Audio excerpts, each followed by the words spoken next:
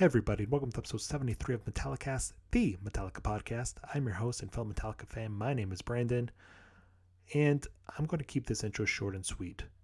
The guest, Richard S.E. The topic, Lulu. The length, 2+ hours. We covered it all. Let's jump into it. Hashtag spermless like a girl.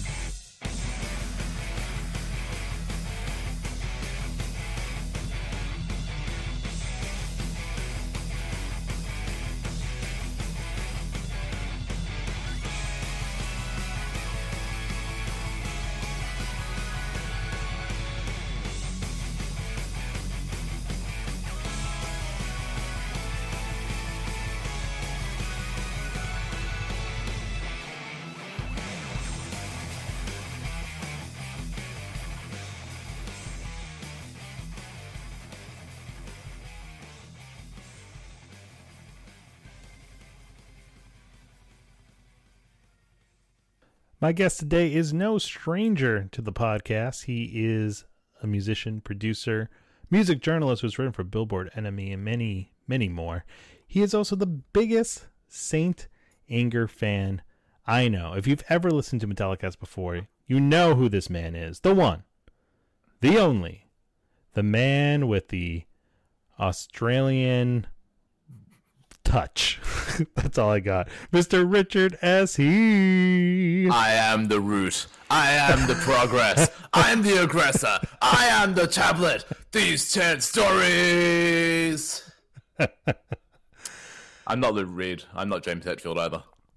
Well, you know, you did a meme-worthy impression there. Thank you. But some would say James Hetfield did a meme-worthy impression of James Hetfield in that song. Absolutely. So, but you know, let's not get too far ahead of ourselves. This is the episode that I know every Metallica fan has been dying to hear. When I did episode 3, the track-by-track breakdown of Master Puppets, people were bombing my messages saying, "Why the hell are you wasting your time with this album?"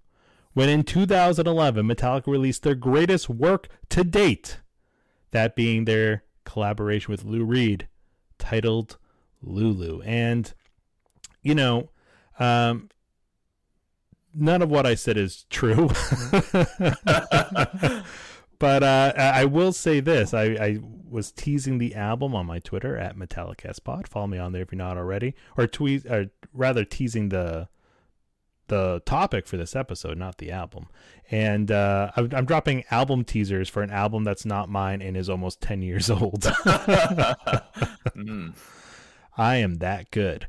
But, you know, teasing the topic for this here episode. And, yeah, my Twitter feed lit up. People have strong opinions, begging me not to do this. But listen, I am the Metallica podcast. If I do not cover the good, the bad, the ugly, the Lulu, because I think Lulu, and you know, we'll get into this, but I think Lulu is a combination of the good, the bad, and the ugly. We are, you know, I would not be doing my job, and I get paid the big bucks here from fansonexperts.com to bring you the latest, the greatest, the Lulus of the world. Absolutely. I mean, it's what, the 4th year of Metallicast now? 4th year, yeah. It's we were due. Yeah, at some point you just gotta be fearless enough to tackle it head on, all 90 minutes. And you like to come on board for all the most popular topics. Saint Anger, we did 2 episodes of. We did a 45-minute episode on. Yeah, we did it. We did MTV Icon. We're just crushing everybody's favorite era of Metallica. So now it's time to move on to the next era, the Death Magnetic era. Except we're not talking about Death Magnetic. We're talking about, as I've already said, the Lulu. World Lulu Tour. World Lulu Tour. But, you know, I think you are the perfect person to do this with, because you are knowledgeable about metal, about Metallica, and things outside the metal verse.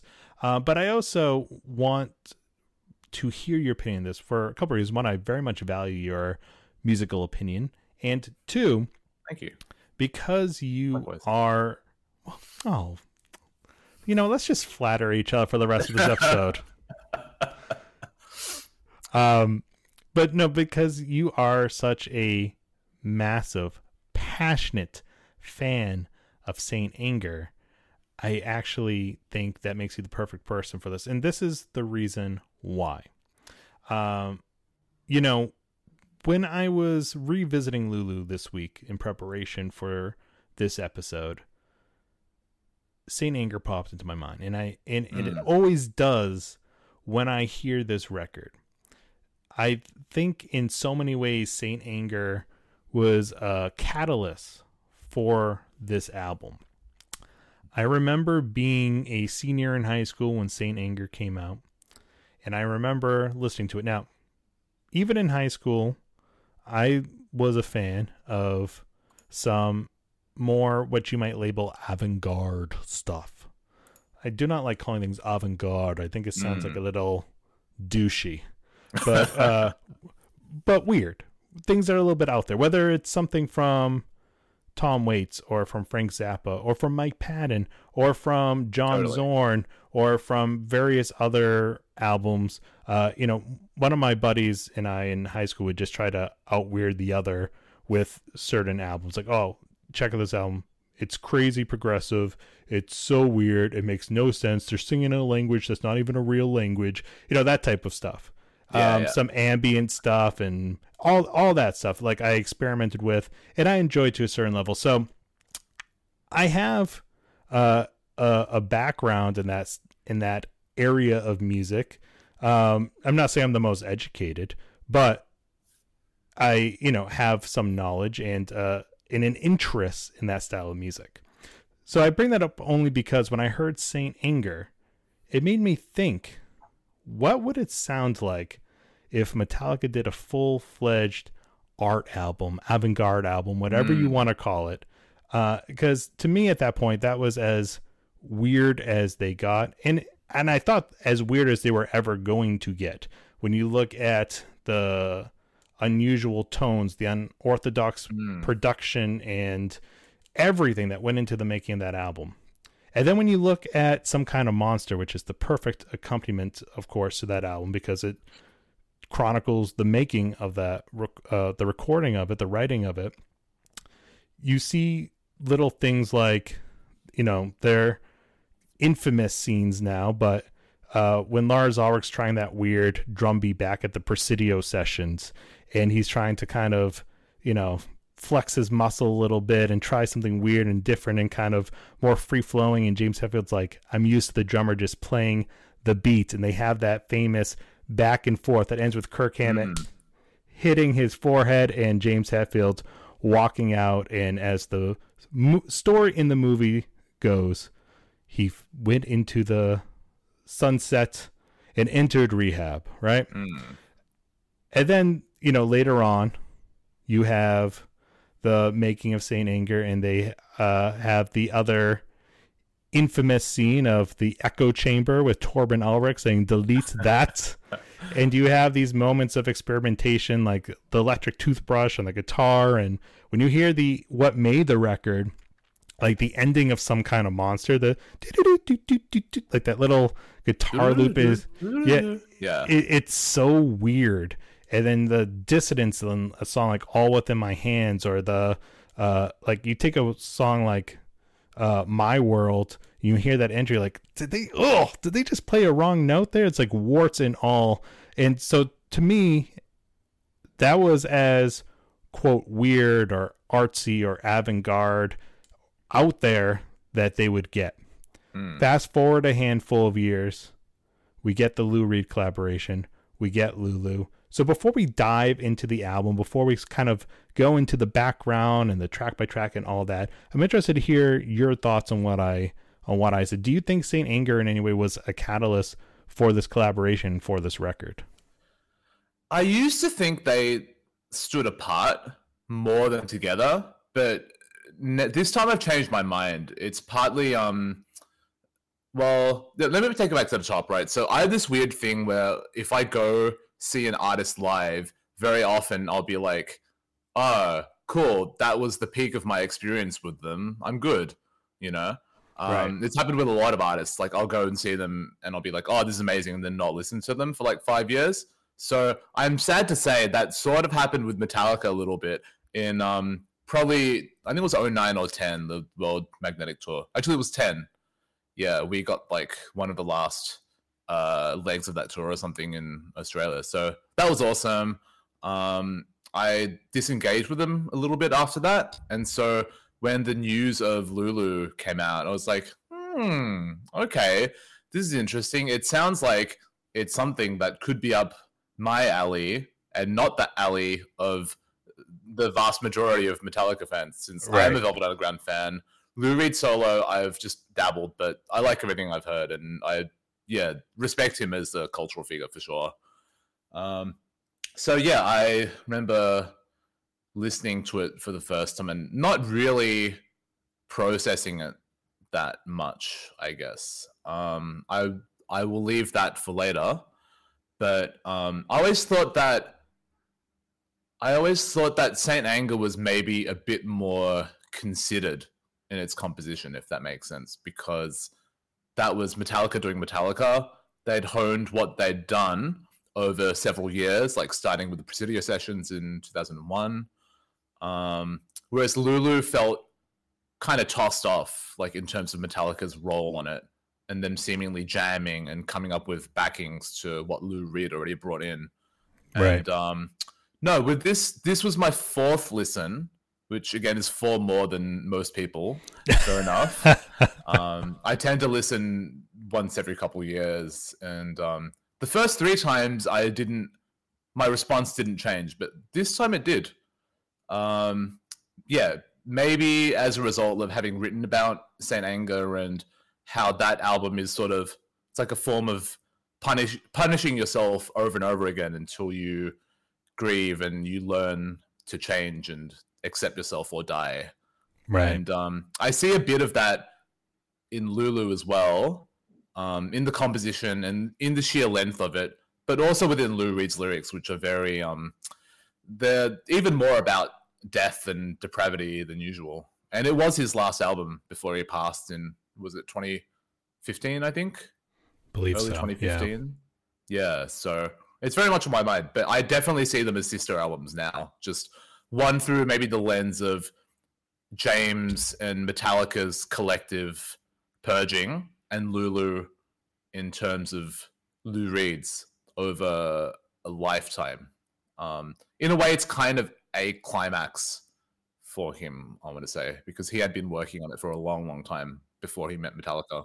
So you touched upon a little bit your background with Lou Reed's music. Your background with Metallica is well documented here on Metallicast because you've been on so much and we've talked so much about the band.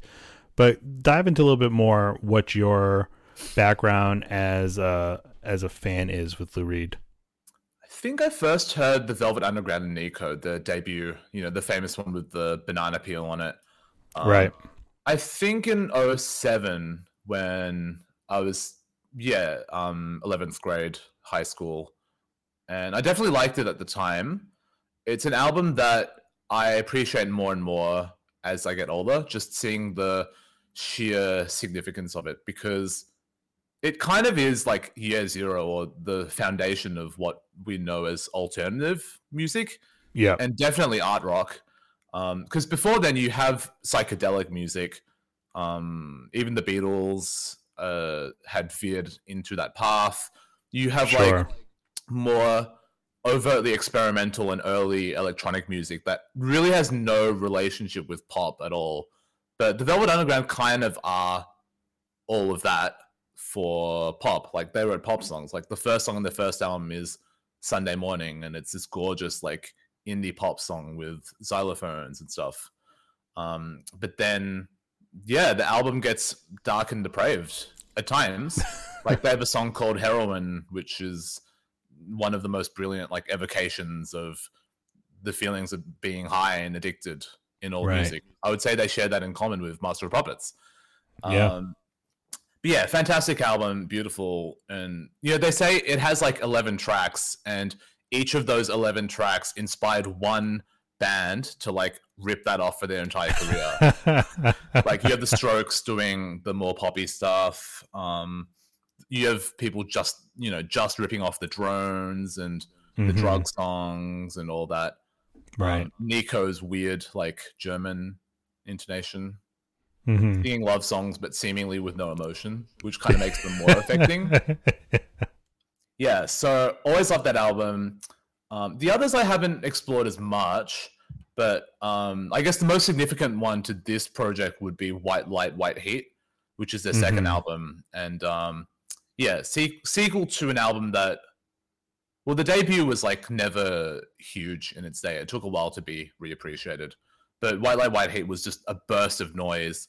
Some recognizably pop tracks, but it was kind of them heading in the direction of like the Stooges in just terms of pure scuzzy noise. There's a song called Sister Ray, which is 17 minutes long, ends the album, and I think it's like the left and right channels are different, but in both it's just them like jamming and honking and stuff. Yeah. Like an exorcism. It's if it's cathartic for them and not necessarily for the listener, but right. Yeah. So there's that. Lou Reed solo albums, I've only heard a couple, like being the most famous ones, Berlin and Transformer. And again, they're both like, Berlin's a concept album about God knows what. It's like if The Wall or whatever is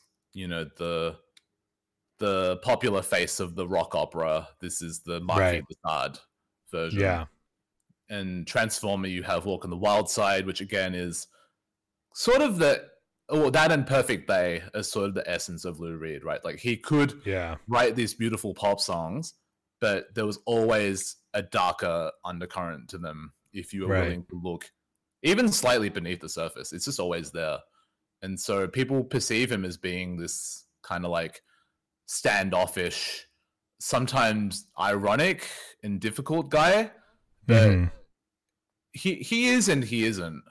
There's a certain like unreadability to him, but also he's ultimately, I think, is quite sincere, which is why I think Lulu happened at all. I like to think that all parties saw a bit of themselves in each other. Right.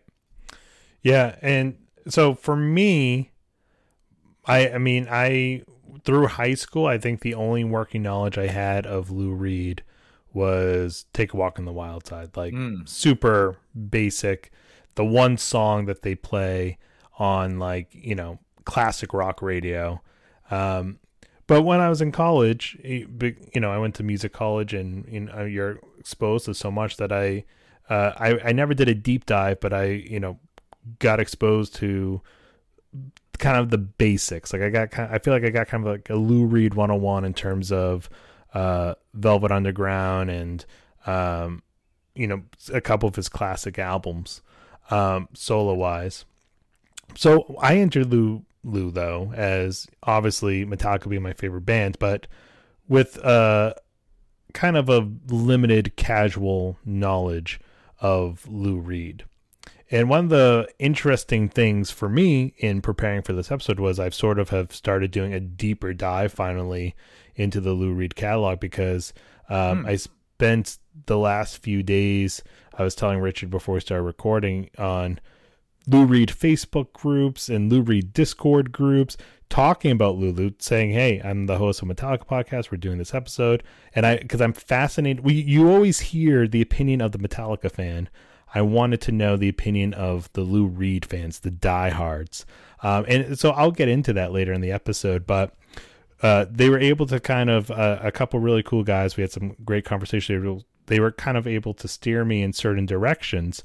And they used Berlin as an example. And that was an album I had heard of, but I did not realize that it was like critically panned and completely shit on when it was released, and it was not until like the 2000s, like 2005ish, they were telling me, that it kind of started getting recognized for it being a masterpiece, to the point where Rolling Stone magazine even revoked their original scathing review of the record. And it's like one of the first examples of a disaster piece by a rock artist, I would say. Yeah, and it was interesting to me because the person I was speaking to, Michael was his name, if you are listening to this podcast, thank you. He was kind of giving me a crash course in Lou Reed in terms, and especially with the Berlin record, and he said that he felt Berlin and Lulu go hand in hand, and there is this there's a lot of mixed opinions about this record, even from Lou Reed fans, but there is a lot of people who think, just like Berlin, just like Metal Machine music, this album will be recognized years down the road as a masterpiece, as a Lou Reed masterpiece. I think that it's too early to say that the tide is turning, but I read a piece from Uproxx, Stephen Hayden, who's a great rock writer. He said for him, Lulu was the album of 2020. He had started doing a Lou Reed deep dive, and he found that when revisiting Lulu, something about its like darkness and depravity really spoke to him. In 2020, just being surrounded by all this stuff, Yeah. And I think.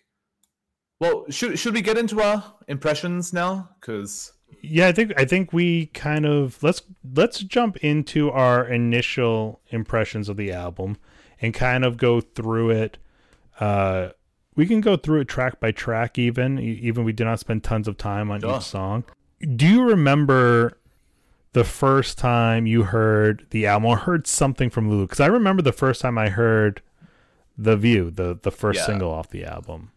Yeah, that being I think the music video, or maybe the full song came out first, because the music video is like a shortened version. It has like one less verse. Yeah. But the video, famously shot by Darren Aronofsky of like Requiem for a Dream. Right, yeah. And like Oscar-winning director. Yeah, it's this cool like performance piece of clearly the five guys in the studio, but he really separates Lou from Metallica almost completely. Like, I don't think you ever see them in the same shot. And there are some cool effects that look like them, it's their faces dissociating and stuff. But yeah, I don't know what my first impression was. I think the internet had already got ahead of it and blogged it and said, ha ha ha, look at this weird track, The Table, lol. And I think in isolation, fair enough. That is what the song sounds like. I can't say it's not kind of goofy sounding. It might actually be my least favorite song on the album now, but that was my first impression of the song anyway. Yeah, I remember being in the car with my wife, and we were coming home from somewhere. It was some kind of like long car ride, probably coming back from visiting family or something.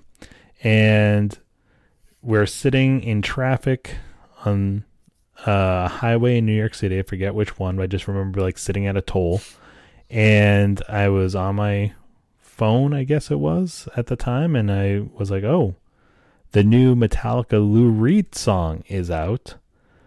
Let me play it. And I must have pulled it up on like YouTube or something, played it through our crappy car speakers, and I just sat there in silence and listened.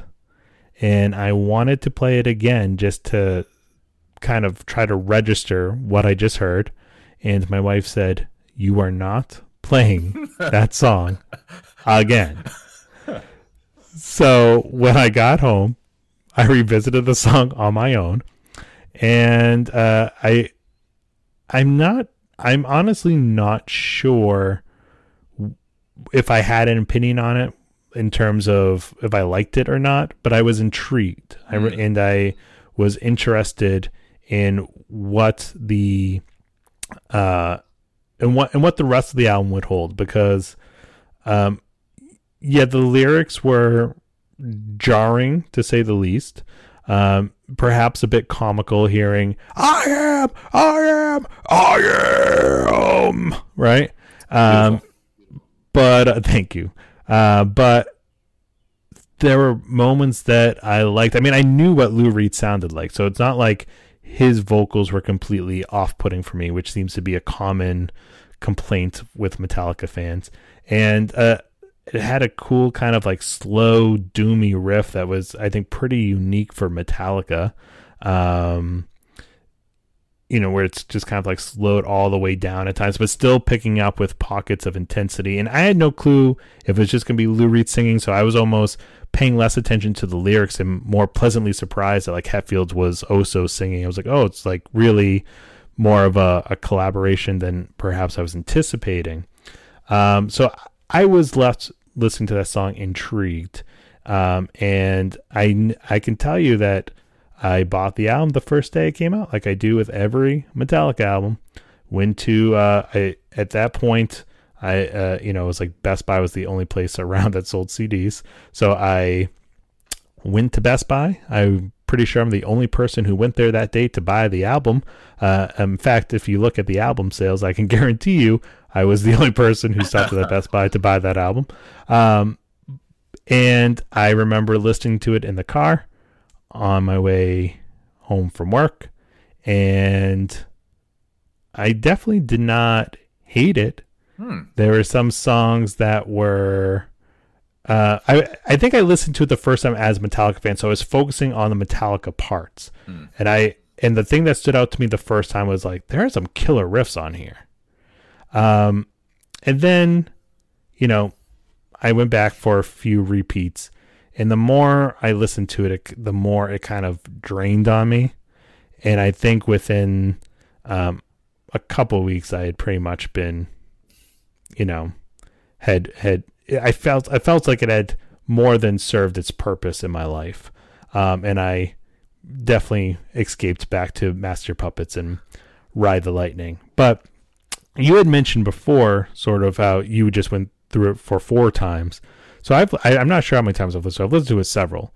But it basically got reduced to, there's a few songs on the album that I kind of liked, and I would revisit those songs maybe once a year, and then I would be more than happy to carry on with my life and listen to most anything else.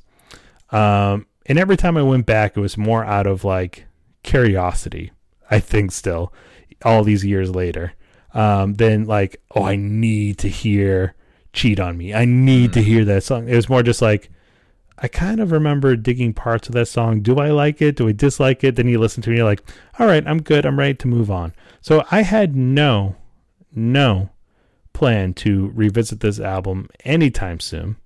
And then I messaged Richard about doing this episode. He mentioned Lulu as a possible topic. I said, you know what? It's about time we do it. Let's do it. So I forced myself to listen to the album start to finish. And I have to say, I was a little bit surprised. My tune is starting to change a little bit. And it was interesting because some of the songs I had not heard maybe in years, because there'd be some songs I just would not even bother listening to. So for me, it was kind of revisiting the album with fresh ears. And when I went into it knowing exactly what the album was, listening to a lot of it with fresh ears, I think I could kind of appreciate more of it. Absolutely. I think part of the maybe the misconception of this album is that, like, why did it need a single to begin with? Like, this is not a single album. No. This is. I think it must have been something about like the record label wanting to recoup more, or like them just operating as usual, because there were rumors that Iced Honey was going to be the single because that's the other like closest to a pop track we have. But the whole notion of The View being a single ahead of the album, and also like the kind of leather jacket photo shoot, to me is a bit odd. Yeah. You know the one I'm talking about? Like, it looks Oh yeah, yeah, it looks kind of the same as most Metallica photo shoots from like 2000 on. I'm Except holding Lou it Reed is up right there. here. Yeah, They yeah. all have they're all wearing black. And They all have their sunglasses on. They're all giving their best menacing metal faces. to me, that just frames the album in a bit of an unproductive way, because you have the like the mannequin artwork and the red blood like painting of Lulu on the album cover, and that's all very consistent. But the personal photos of them seem a bit jarring. It's kind of like, hey, we're rock stars doing this thing, rather than like these weird ass artists doing whatever the fuck we want with this, you know? Yeah, I agree. When you look at this front cover of the mannequin and the blood red Lulu strewn across, you're like, this is gonna be a weird, like, artsy album. But when you look at the things, the band images, you're almost like, is this going to be like a Audio Slave super group? Exactly. What am I in store for? So I agree with you. I think it's a little bit conflicting. And you know, there's just no, unless if you've exposed yourself to Lou Reed and his catalog of music, there is no preparing a Metallica fan for this record. Absolutely. And let's be honest, there's not a lot of people out there who are going to seek out something, especially when their introduction to it is, you know, The View. You know, to hear, you know, however old he was, 70, 80 years old, Lou Reed doing basically spoken word poetry over a doomy, slow Metallica riff and Hetfield screaming, "I am the table." You're going to be like, what? You're just going to be, your mind's going to be boggled. But I think if you go into it with some kind of passing knowledge of Lou Reed, or at least what his music generally sounds like in his voice, because he has a very signature voice, I think, you know, you can at least know kind of what to expect from it. And I say that because, not that I already said was not a big Lou Reed fan going into this, but like, one of my favorite artists is Tom Waits. And trust me, if you heard Tom Waits sing over something James Hetfield was playing, it would probably sound a lot like Lulu. Totally. But then again, you have that thing in common where both of them are sort of blues artists, right? They are rock artists who are informed by the blues and that notion, like the genesis of rock and roll and all of that, in a way that a lot of metal bands aren't. Like, a lot of metal bands just play with that kind of classical precision, but aren't super into like the dissonance of it all. But I'll get back to my first impression. So I think the first 3 times I listened to Lulu, it felt spiky to me, because you have Lou's vocals at this kind of constant pitch. He's fairly monotone, but he does express himself, I guess. But there's something about the combination of him, like his voice sounding like the old man that he is, by the way, over Metallica's backing, which they're not mixed together in a way. They feel like oil and water the first few times, and maybe the 1000th time. But Hetfield's vocals really stood out, and I think that's something I never processed until recently, which is that probably his vocals are my least favorite part of the album, which is to say that I understand the dynamic between him and Lou. Like, he's backing up Lou, but there's something about him putting on his kind of rock god voice for this album, the stereotypical Hetfield voice, that doesn't really work for me. It's almost like Hetfield is the one that sticks out, and if it was only Lou doing vocals on this album, it would be a bit easier to get into that headspace. So I almost think that on your first listen, you should play the album backwards, because the first 2 songs are really the ones that are like the most confounding and the most like hard rock riff plus Lou Reed rambling plus Hetfield yelling kind of thing. Whereas the later, Yeah. by the time you get to the later tracks, which most people don't, and fair enough, you are in this very particular headspace of the riffs droning on, but with a sense of purpose. And also Lou Reed's like lyrics start to become like the purpose starts to become a bit clearer. Like even if you don't know the literal meaning of everything, like the emotion I think is there. And so yeah. So the first three listens it was jarring, but this time around I feel like the riffs kind of just put me in a trance, which I think is what they were designed to do. And I really got into that headspace of a Lou Reed towards the end of his life. He's reaching back to the plays that inspired him, because Lulu is a character from these two plays by a German playwright called Frank Wedekind, I think. Yeah. And so, yeah, they were made into movies in the 20s and 30s. But they're very like Marquis de Sade kind of narratives about a woman who has a lot of male suitors and murders them and is killed by Jack the Ripper. So it's Lou Reed reaching back to like the dawn of his artistic influences, and yeah, connecting with Metallica, this band that I think he genuinely really grew to love at the end of his life. You know, I think of this album as like you and I have always said that this is a Lou Reed album, not a Metallica album, but I think I would say that it's like Lou is the band leader and Metallica are almost like his sledgehammer or like a trained like dog or a pet or something. You might say Lou is the master. Exactly. Metallica is the puppets. Even though you would think Metallica like composing and playing the riffs, and they arguably dominate more of what you hear. It's still a Lou Reed album through and through, in essence. Without a doubt. Yeah. Without a doubt.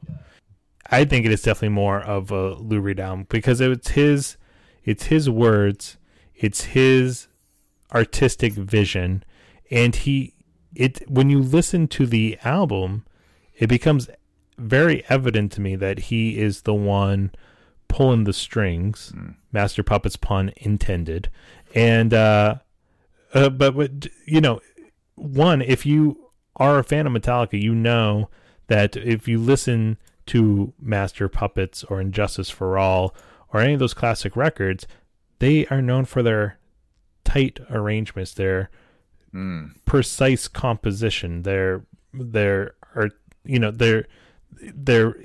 none of that exists on Lulu because it's all improvisational jams. So when you listen to it as a Metallica fan, it can sound like repetitive or meandering or just like an arrangement completely falls apart, and that's because all of that is happening. All of that is true, but all of that is intentional, and it's all because it's Lou Reed, I believe, directing the band.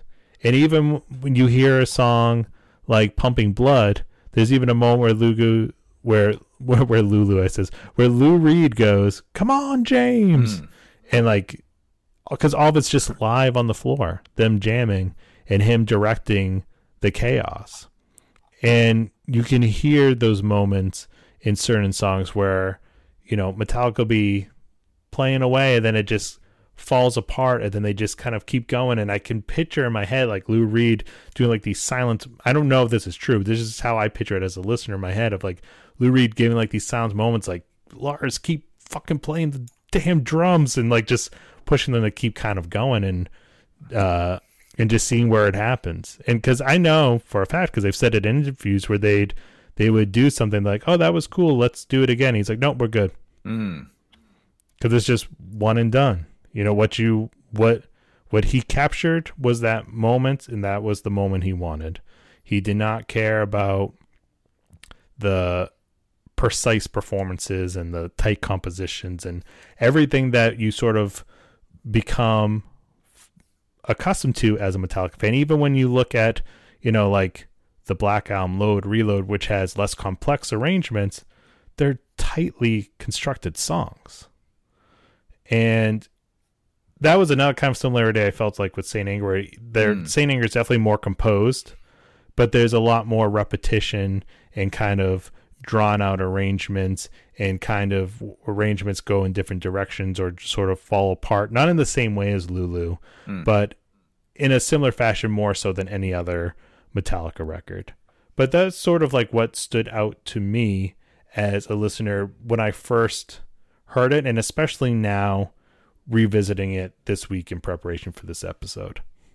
Yeah, absolutely. Like, as you said about the repetition, it is there, and it's not likable in the way that like their tightly composed songs are, but you do, like with Lulu especially, because it is all recorded live, you do get a sense of how Metallica play the instruments, and like the little subtleties of how, you know, the song Dragon, track 9, is like pretty much one riff for the whole song. It's just going da da da da da da da.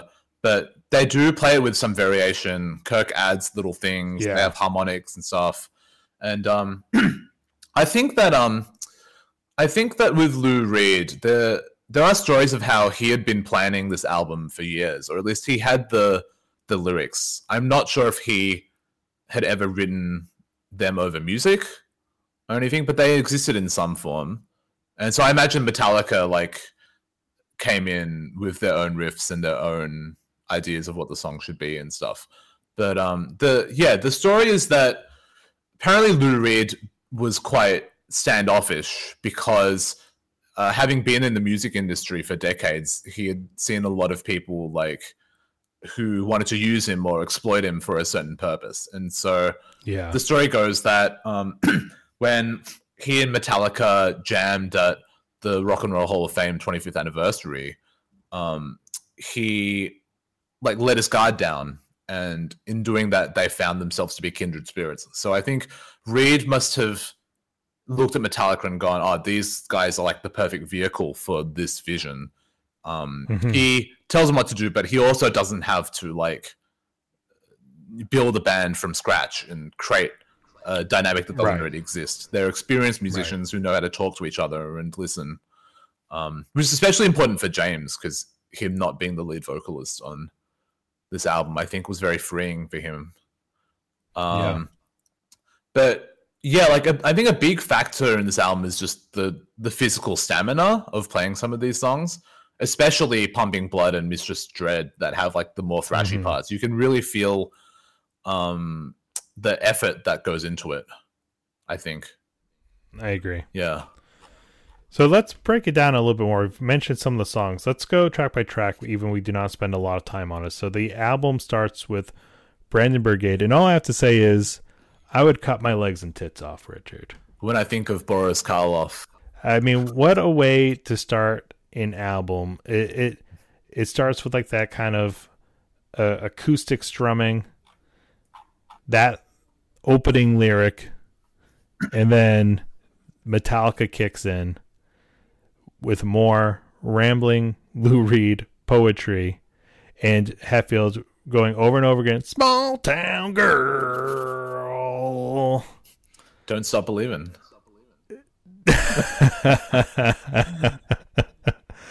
And some of the lyrics, like one of the ones that stood out to me was, "I was feeling snappy, perhaps I'd been napping."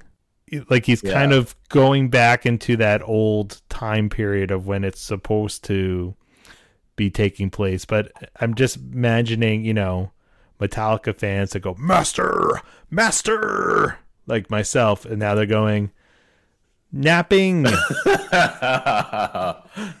You know, Master of napping. Yes, the confusing of the confusement. Is that a word? A confusement? Confusion? Confusement from Hard. Anyways, the confusion set in. Why did I say confusement? Why could I not think of the word confusion? It must be because I'm a podcast professional, indeed. Richard. So thoughts on this song? It's an intro with all the subtlety of a hammer, let's say. Because it opens with that acoustic. It's almost too happy and too bright, like the opening of Fight Fire with Fire. And then Lou Reed comes in, and then you get the hammering C power chord, and then Hetfield with the Small Town Girl, and it's a very disorienting opening, I would say, like sonically, but also lyrically, because one of the things about this album is there are a lot of like perspective shifts in the narration. And so I guess if you know the source material really, really well, you can identify who's who. But Reed just sounds like himself, and so he's embodying these characters. And I'm pretty sure in this song it is the character of Lulu, a small town girl who wants to give life a whirl. Yeah. Interestingly, I think her character is like set in the late 1800s or something, but you have Lou Reed referencing like Boris Karloff and Kinski and these 20th century figures, which is interesting. So you get the sense that you're out of time, you're kind of displaced, because if you're a Lou Reed fan, you're like, what's this Metallica band? And if you're a Metallica fan, vice versa. Who's this narrator? What's he rambling about? And you have this elderly man saying over and over again, I'm just a small town girl. Yeah. So when you're not understanding the story, you're like, okay, so this old guy is a small town girl, and Hetfield's saying small town girl over and over again. Yeah. And the riff too is not like, there are some tight riffs on this record. This is not one of them. It's just kind of like loose, jingly power chords, and it's not, to me, it's not the usual tightness you hear from Metallica, at least on record. No, definitely not. But I think that overall you get the impression that you should get from this song, I guess. I can't say that like it should be any different, because it kind of just is, like all of this album. If it helps you lock into the theme of the album, then good. If you're like, what the fuck, then that's also appropriate. I literally wrote in my notes for this song, sets the tone for the rest of the album with theme and performance. Yeah. And I think elsewhere on the album it gets weirder and gets more out there at times. Definitely gets darker. But yeah, it definitely, if you can wrap your head around this opening track, you will have an easier time wrapping your head around the rest of the album. But there are people, and again, on both sides, Metallica and Lou Reed fans, who said like they could not make it past the first 45 seconds. Totally. So if this song was too much, the rest of it definitely will be too much. I think that if you go into Spotify, this song has the most streams, I think, by far. It's like 385,000 or something. Even more than The View, actually, which suggests to me that people are putting on this album as a gag or out of genuine curiosity and turning it off. Yeah. And I think that is a very safe assumption. I mean, anything else on Brandenburg Gate before we go on to the first single, The View? I think it establishes that Hetfield's role as a narrator is very confusing. Because in the room, he's like, I'm backing up my idol Lou Reed. I'm a cheerleader or whatever. But from our perspective as a listener, it's like you have Lou, the narrator, and Hetfield as this detached voice coming out of nowhere, but who's also completely upfront in the vocals and trying to pull it back to Master of Puppets. So. Yeah. It is definitely, it creates a kind of a level of comfort if you're a Metallica fan, but adds to the confusion or confusement, some might say. Yeah. There is a what's it called? Like, when you mispronounce a word or whatever, but Lou Reed describes something as a passionateless wave later on. So you're in the right ballpark. I think that's what it was. I've just been listening to this too much this week, and it's all, my language is going to be kind of snappy, and I might have to take a nappy. Yep. So we already kind of touched upon The View, the first single. I mean, the most infamous part of this song, for Metallica fans anyways, is I Am the Table, which created tons and tons of memes, and perhaps rightfully so. All the memes are hilarious. I'm not going to deny that. Oh, yeah. It definitely does make more sense in context of the album. It's just a matter of if you care enough to have it make context for you personally. But I think, like I said before, it has sort of an uncharacteristic doomy riff. I cannot think of too many times on a actual Metallica album where they slow it down that much. But then it picks up in intensity. But I do agree with what you said before. When you get into the signature Hetfield bark, I think his vocals sound great. They do, yeah. But they're a little bit. It kind of creates a more jarring experience because of the lyrics he's delivering, but also because we just we started with Lou Reed and those vocals are really just colliding and clashing. But maybe that's intentional. Maybe that's part of the harsh experience, or maybe it's not. Maybe I'm just reading too much into it. I think regardless of the intent, it just is what it is. And you like it or you don't. It's hard to say that it should be any other way. Apparently the table that James is referring to is the table on which Jesus and his disciples ate the Last Supper. So I also am not entirely sure how to connect that to the rest of the song. But well, James says, I am the 10 stories, which I think refers to the 10 commandments. Yeah. But yeah, a recurring theme on this album is Lou saying a lot of things that read like beat poetry, where you kind of can sit down and analyze the meaning and the images if you want to, but not really in real time. You have to like read it and almost take notes if you really want to analyze it on that level. But you can kind of just let it wash over you and experience it and be baffled. I mean, if you want to read into it, I think there is a lot that lines up with the religious overtones, because after you get I am the tablet, these 10 stories, Lou Reed goes, worship, pain and evil have their place sitting here beside me.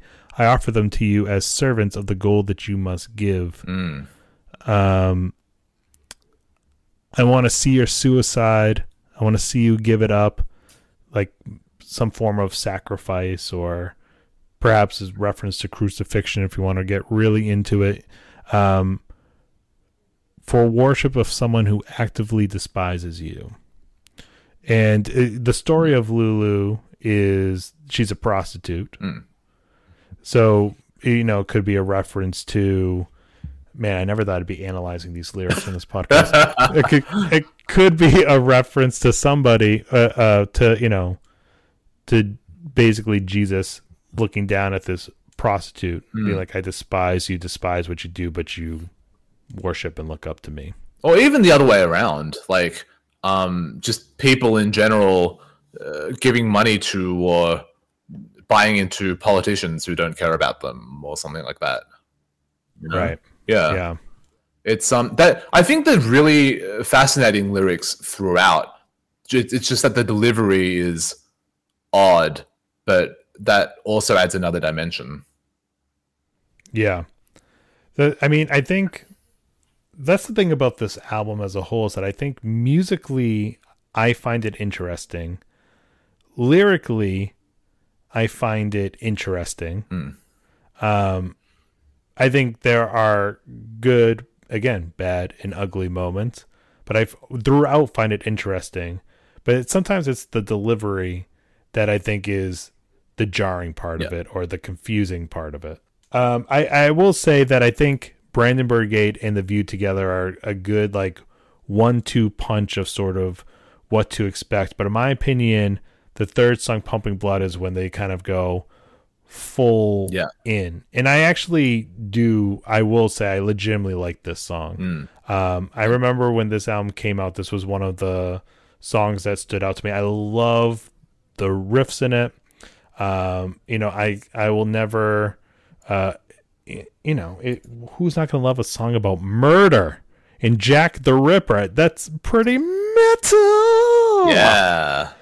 And I just think it's really evil sounding. I love when the Metallica falls away and we get the play between Lou's vocals and Lars's drums, only for it to kind of slowly build back up, and it builds and builds in intensity till it kind of just there's nowhere else for it to go.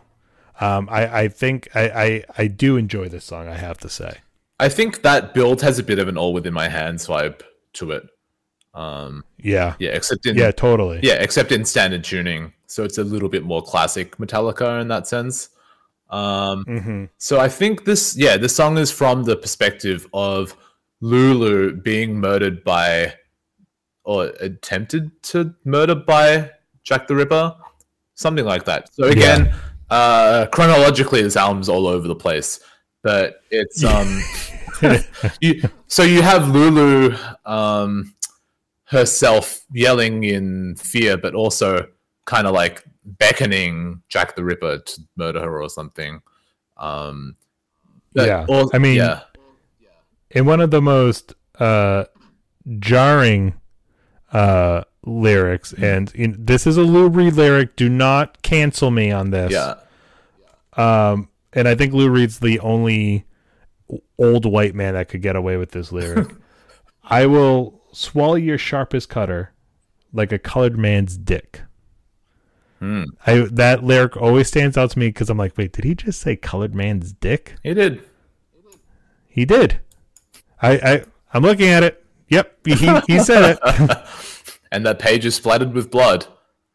Yes, it is. I think this song has a bit of like an American Psycho type vibe to me, in that the violence is it's both very graphic and not necessarily literal, I guess. Like if you watch a movie version of this, you don't want to or need to see like the actual like murder take place in grisly detail. It's kind of a metaphor for, I guess, Lulu's self-loathing enables her to be murdered and to accept this violence from the men in her life, I think. So hence, she will swallow the sharpest cutter like a colored man's dick. And it also, lyrically, and I'll use this as an excuse to bring up one of my favorite artists, Nick Cave. Yeah. Lyrically, it reminds me a lot of a Nick Cave song, actually. I could picture the lyrics with different music on Murder Ballads. I feel like that could and maybe should happen, actually. Yeah. You're right. Nick Cave is probably like the best predecessor for this album that exists, I think. In some ways, yeah. Yeah. Even though the Bad Seeds have never played like Metallica do on this album, but they serve a similar role. Yeah, because a lot of the Bad Seeds is just kind of setting the tone, kind of, you get like the bass line and then the layers build on that and weave in and out of his vocals. So there are definite songs and moments where I feel like they kind of capture that essence here. Anything else for Pumpin' Blood? No, but just on an unrelated tangent, I always wanted to hear a mashup between Ride the Lightning and The Mercy Seat by Nick Cave, since they're kind of about the same thing. And hey, James Hetfield is a massive Nick Cave fan, so make it happen. Absolutely. Make it happen. Mistress Dread. Now, I gotta say, this is a song that I slept on. Yep, same. It did not stand out to me at all when I first heard it. It was it's such a weird juxtaposition of Lou Reed's vocals are perhaps at its most droning, while Metallica plays their most furious thrash riff since Kill 'Em All. Yeah, pretty much. Man. And it's like, what? The song is, like 8 minutes long or something like that? And it's pretty much the same thrash riff throughout. Not entirely, but almost. And I'm like, geez, this is like... If that riff was constructed into a Metallica song, like a traditional Metallica song, people would be shitting themselves with excitement. Yeah. It's faster than Hardwired. It's faster than Spit Out the Bone. Just to reference a couple of the more recent thrashy songs. But I understand it's a big but. Lou Reed it has the drowning vocals over it. And it's just sort of, this is kind of an example of a song that to me seems kind of like a meandering jam compositionally. Yeah. Yeah, it didn't stand out to me on the album until this listen, because after Pumping Same. Blood, like it's similar to Pumping Blood, but maybe not as obvious. Like it opens with this ambient drone thing that is like a recurring theme on this album. Like there are other musicians who provide electronics and strings and stuff, and they contribute a lot. Yes, actually, but yeah, especially at the intros. Yeah, they kind of provide this kind of ambient layer for Lou Reed and Metallica to build on. And I was going to say, what this reminds me of most is actually Damage Inc. Like with the ambient style intro, it's almost like Damage Inc. without vocals. And like even when they're playing the thrash riffs, I think there's some like string backing in the air. Something. Yeah, this is maybe my favorite song on the album. I find it genuinely quite haunting, because here's Lou Reed again from the perspective of Lulu saying, "I'm a woman who likes men, but this is something else. I've never felt such stirrings. I feel like I was someone else. I wish you could tie me up and beat me, crush me like a kick, a bleeding strap across my back, some blood that you could kiss." So that's a pretty disconcerting feeling to have when you meet a man and want to be dominated by him very violently. And I guess the question is, the question of this whole album is, why do we have that impulse? Why do we want that from people? Like, not just in like abusive relationships, but throughout our life, you know, this darkness exists. Why? I'm not sure what you're talking about in terms of graphic sexuality, though, in this song, and explicitness, with lyrics like, "But I opened the sticky legs I bear, and then insert a fist, an arm, some lost appendage. Please open me, I beg." You are my Goliath, and I am Mistress Dread. Up until the Mistress Dread part, I was like, is this a Cannibal Corpse song? Totally. Yeah. I think, the Velvet Underground have had like BDSM themes throughout. And I don't know what their relationship to that was in the real lives or whatever, but right. Yeah, they're inspired by the Marquis de Sade. And so this is basically that. And it's something where you could not, this song doesn't make sense as like spoken word poetry or an acoustic song or whatever. Like, in order to realize the emotions that Lou is talking about, you need to have that physicality. And that to me is what Metallica do perfectly in this. Like, even the way they change up the, they go from like regular time to double time throughout, it's quite jarring. They're just playing the riff and then they go into da da da da da. There's almost like a randomness to it that just adds to the chaos that I really like. Yeah, but that was definitely one I slept on for basically all these years till this week. And when I re-listened to the album, I was like, that's when I came to the realization, like, I'm liking something. Yeah. I'm liking something off this album. My opinion's changing. I think this is the exact point of the album where like you're in or you're out. Well, that and 30 seconds into Brandon and Gate, but really, I mean, at this point in the album, you know exactly what to expect. Like, there's really not too many more surprises ahead. So if you've made it this far, there's no reason why you cannot plow ahead and finish the rest of the record, I feel like. I'm also going to say, if you haven't heard it, the album in full, or are curious and you want to jump in somewhere, maybe jump in on this track by itself. See what you think. Yeah. If I guarantee you, and I know this is easier said than done, if you are a Metallica fan, if you are a fan of thrash metal, and you put this track on, and all you listen to is that riff, you will bang your fucking head off. Yeah, but there's more. But there is more, and you have to block it all out. Or learn to love it. Or learn to love it. One of the two. Our next song now is, you mentioned before, as something, and I agree with you, something that could have been perhaps a better lead single choice, just because I think it's the most conventional, straightforward song musically on this album. And I think it's one that, along with The View and Junior Dad, which we'll get to, seems to kind of be like one of the three songs that stands out to people who have never really heard this album before, because maybe it's a bit more conventional, but that being Iced Honey.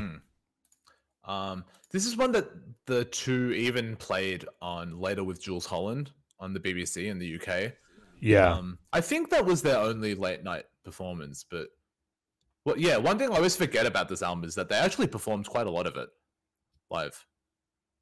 Yeah, there's a handful of stuff that they performed live at the 30th anniversary shows too. Oh yeah, they did some Lulu stuff because they were doing, different set, different guest artists every single night, and they had Lou Reed come out, and they did. I think they might have done.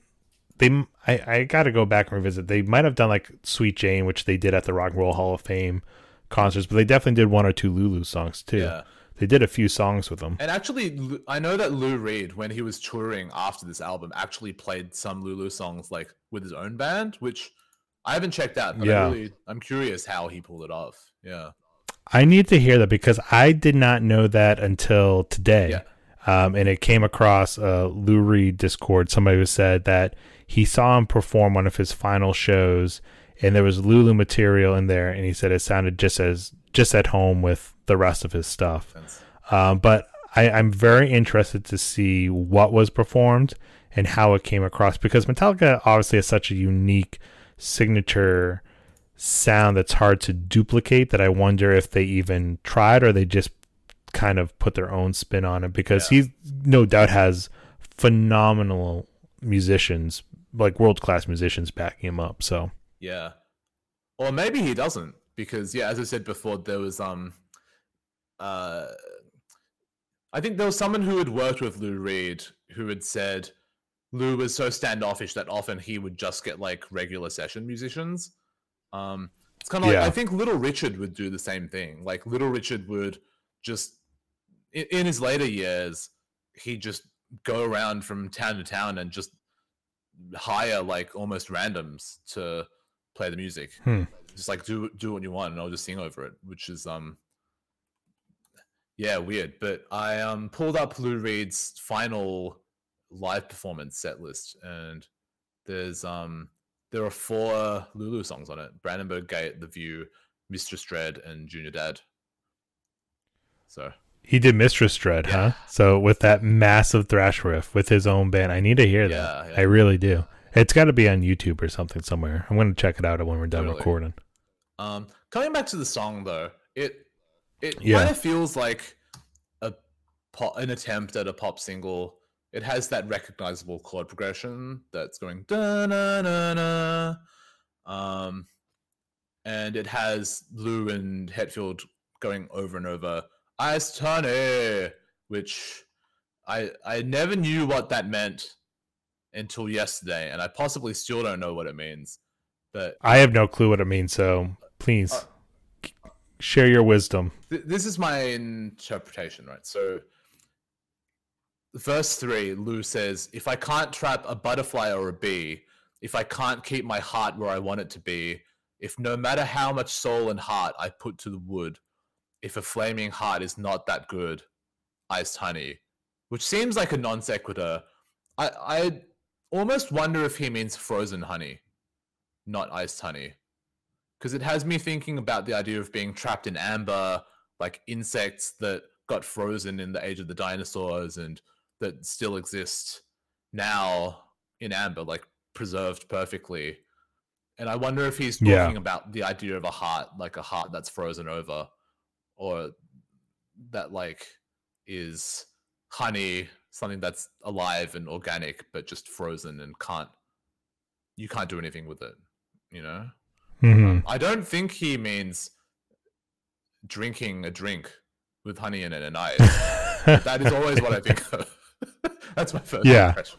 Yeah, I mean, I agree with you. I did not have too much to add for this song, to be honest with you, because I do think it is one of the, it perhaps is one of the,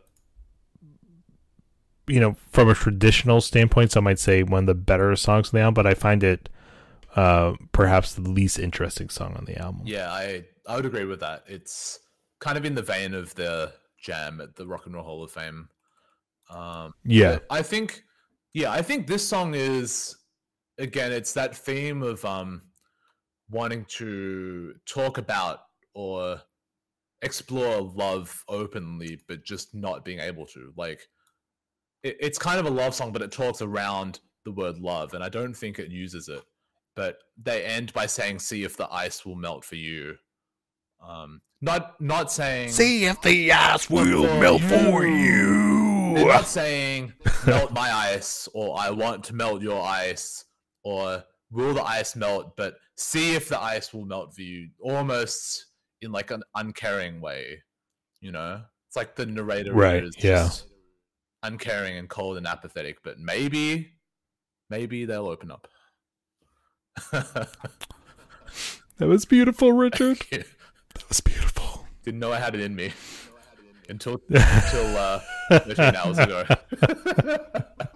Well, Lulu pushed Metallica in some new freeing directions, and I think reviewing and breaking down Lulu is pushing us in some new exciting podcast directions, Richard. It's like we did it again 10 times in a row. Oh, this is far better than we did it again. Think about how we did it. Ja Rule was the louder read to Metallica. Actually, no, Marianne Faithfull was the first. Oh God, that's true. Think about that list. They have a very limited list of people they've collaborated with, and the list includes Marianne Faithfull, who is a legend, Lou Reed, who's a legend among legends, and then Ja Rule. One of these things is not like the other. He was part of the legend of the Fire Festival, in that it never happened. That is true. That is true. Ugh. Cheat on me. So this is a song. This is along with Pumping Blood, one of the songs that I actually did like a lot when I first heard the album, and was one of the songs that I would revisit in my annual listening of a few of the songs. This would always be one of the few. And we mentioned before how there's these drones and these ambience that weaves in and out of a lot of these tracks, or starts a lot of these tracks, and then the band and Lou Reed, they kind of layer on top of it. And I think this is perhaps the best example of it, where it's just you have all these tones, instruments weaving in and building in with ambience, but then they slowly start making more of like a traditional progression, and then it kind of slowly kind of pieces together, like, oh wait, now this is a song. This is actually like a song that's happening in real time. And I always in real time, and I've always found that as a musician such a fascinating way to start something, because I'm not I at least in I mean, I know it definitely does not happen on a Metallica record, and it's hard in the moment. I cannot think of like another rock example of kind of something similar, where it's just this ambience that gradually pieces together to form this actual song that's happening with a drum beat, bass line, a melody, all these basic fundamentals of music. I'll give you 2 reference points. Like, in one sense, it's jazz, because that's what jazz is.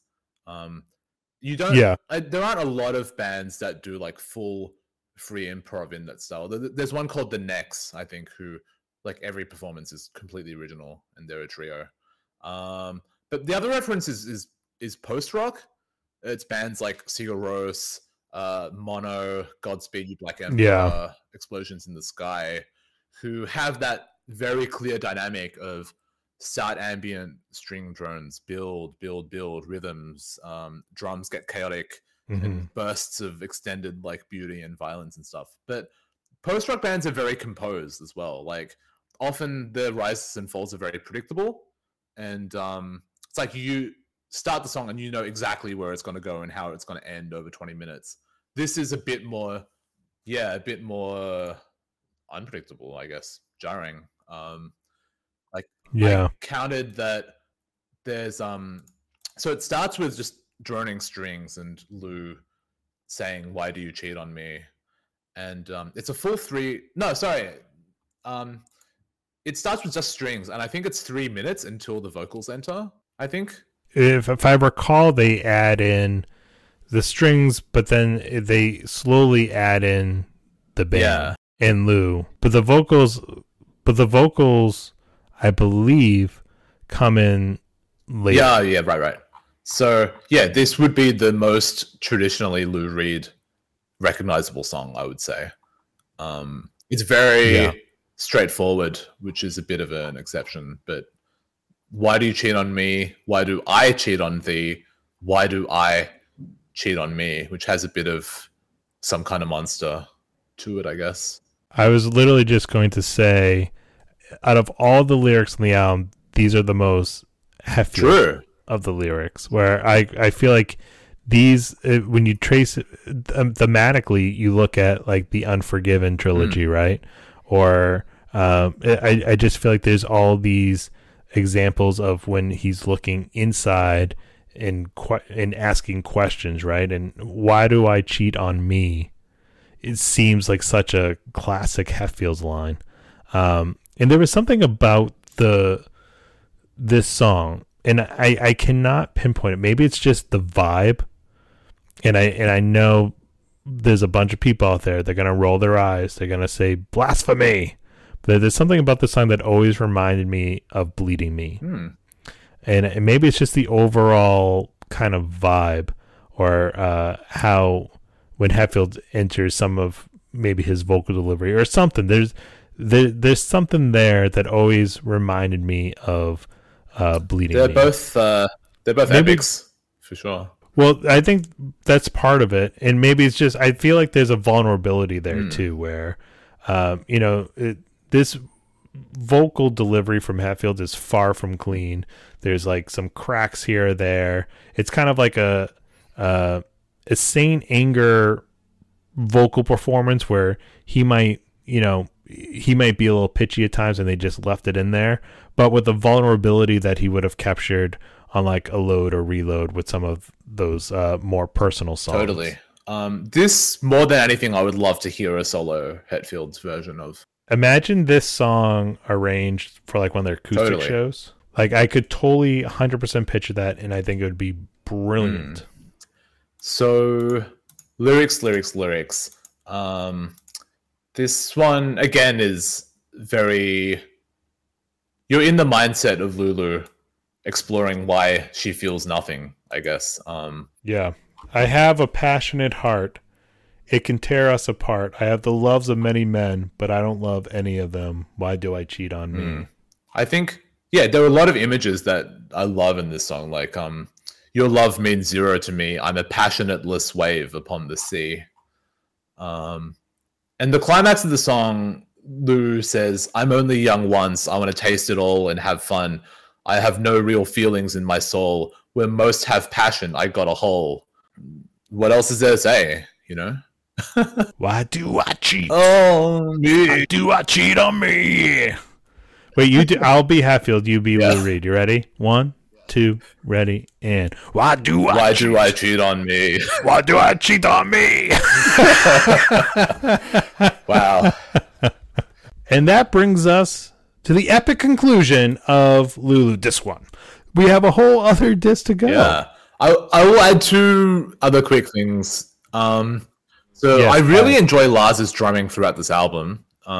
It feels very organic. He's like kind of doing his thing, but he's very much responding to the music, as he always does, I guess. But I notice I don't really like the clickiness of his kick drum. This is a very specific criticism, but I think since Death Magnetic, his kick drum has it. You don't get the bassiness of it. There's a kind of a click, like a slap to it, that I find a bit weird in this context because it doesn't sound organic. But I can add on that I can tell you from invading enemy territory. No, from going on the Lou Reed groups and having conversations with them, there were several criticisms about Lars Ulrich. Not because even they felt he, I mean, some people were like, oh, he's a bad drummer. So I guess you get that complaint everywhere. But but a lot of the criticisms were about how he's not the most like subtle drummer and how he attacks the drums. And it's like, well, yeah, if you tap the snare drum, it'll still sound like the loudest snare drum in the world. That's just his drum set, and they did not edit the drum set, and he has a heavy hand because he plays in Metallica and it's what he knows. So I think not that it's not a valid criticism, but there's definitely a hard attack. But obviously that's what Lou Reed wanted. Otherwise he would have told him to play softer. I think that the weird thing about this album is that they do find subtlety within their lack of subtlety, if that makes sense. Otherwise, like, you'd be bored by it, but I'm not bored by this album ever. I was honestly, I was pretty impressed with a lot of the drumming in it, because he is usually such a restricted drummer, and in terms of like, he restricts himself. He plays very much in the pocket. He does not ever try to do anything fancy. He always does what he feels is best for the song. And I think that is no exception here, but he's given more freedom to kind of let loose and kind of have mini drum solos and do more fills. And it's the same style playing, but he's allowed to be freer and looser with it than he would be in a traditional Metallica record, because the songs just do not call for it. Yeah. And I really, really appreciate that. I just wish he had a ride cymbal sometimes, I swear the last time he played one was on, I think, Disposable Heroes. Yeah. That's my bit of Metallica trivia. It's the one, I'm pretty sure the one part on that album where he plays a ride cymbal, and then Never Again is the breakdown of Disposable Heroes. Any other thoughts on Why Do You Cheat? Why do I cheat on me? I think the way they invert Why do I cheat? Why do I cheat on me? The way they invert the last riff is really cool. It's a very Metallica thing to like take a riff and turn it on its head. Yeah, agreed. Now we move on to the second half of the album with Frustration. I will say, I do think as a whole, the first half of the record is stronger to me than the second half of the record, but I think there are more interesting musical moments that happen throughout the second half. I think the first disc has more variety, I guess. And when you hear the second disc, it's sort of like the fate is sealed and you know where the conclusion is heading. But I think the second disc is like, they're the more conventionally Lou Reed songs, probably, compared to the first. Yeah, I would probably agree with that. I think this is where a lot of the songs become even more repetitive in a way, but without the lengths being at all trimmed. So it can be a very challenging listening experience especially if you're not sure what you're getting into. But we were just talking about the drumming, and there is a part about the midway part in Frustration that I really love, and it's an example of sort of what I mentioned before, where the band just sort of breaks apart and we enter a real ambient section, and Lars is just kind of able to be free around Lou's vocals. And I found myself really enjoying that, just because I thought it was well done. It was just kind of what, as a Metallica fan, you do not expect from the band. More of that, please. I will say. Yeah. Well, and that's when I kind of flashed back like to the echo chamber that I mentioned before. I was like, I feel like this is what they were trying to accomplish on that before Torben said, delete that. Absolutely. I think Lou Reed is able to bring that out in them, or at least be that canvas. They're like each other's canvas in that sense, Exactly. This song I never find that memorable, maybe because it has a very similar chord pattern to Iced Honey. I think they both have an F minor to C major progression that just sticks out. But this one is interesting because I'm pretty sure it's a perspective shift to one of Lulu's suitors. It's like, this almost reminds me of like a Lars von Trier movie or something. It's a very like painful portrait of misogyny, of like someone who's attracted to women but kind of despises them, or despises this particular one.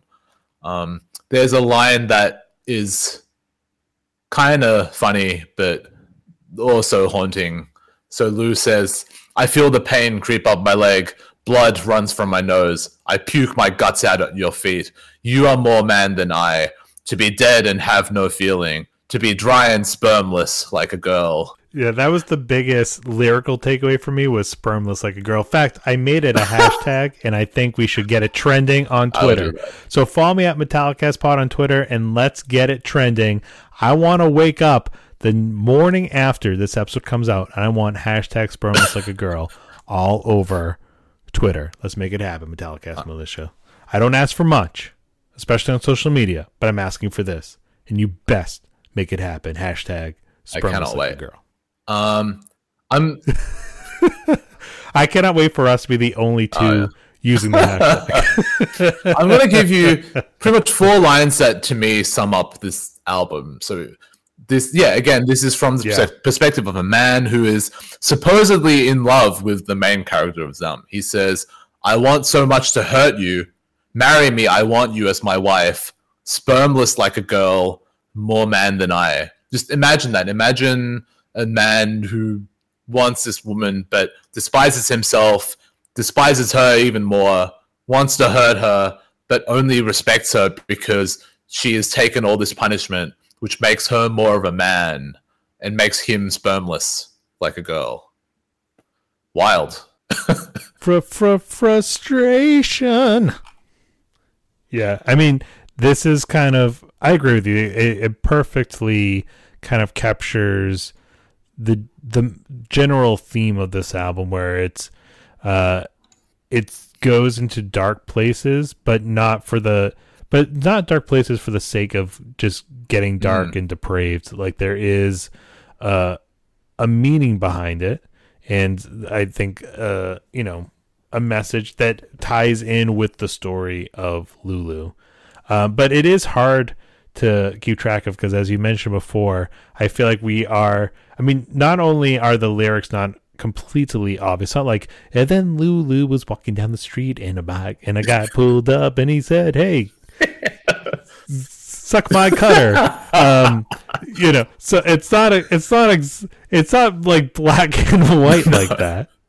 And but you also, just the song placement seems like out of order. Like, we are getting, I'm not sure if it would, I don't know the answer to this, so I'm interested to know the decision in the track listing, if that was intentional to kind of jump around and see like the beginning, middle, and end at different times, or if it was just kind of, that's the best flow musically, and lyrically we're not really paying attention to it because it's kind of a loose story anyway. I'm going to say I have absolutely no idea.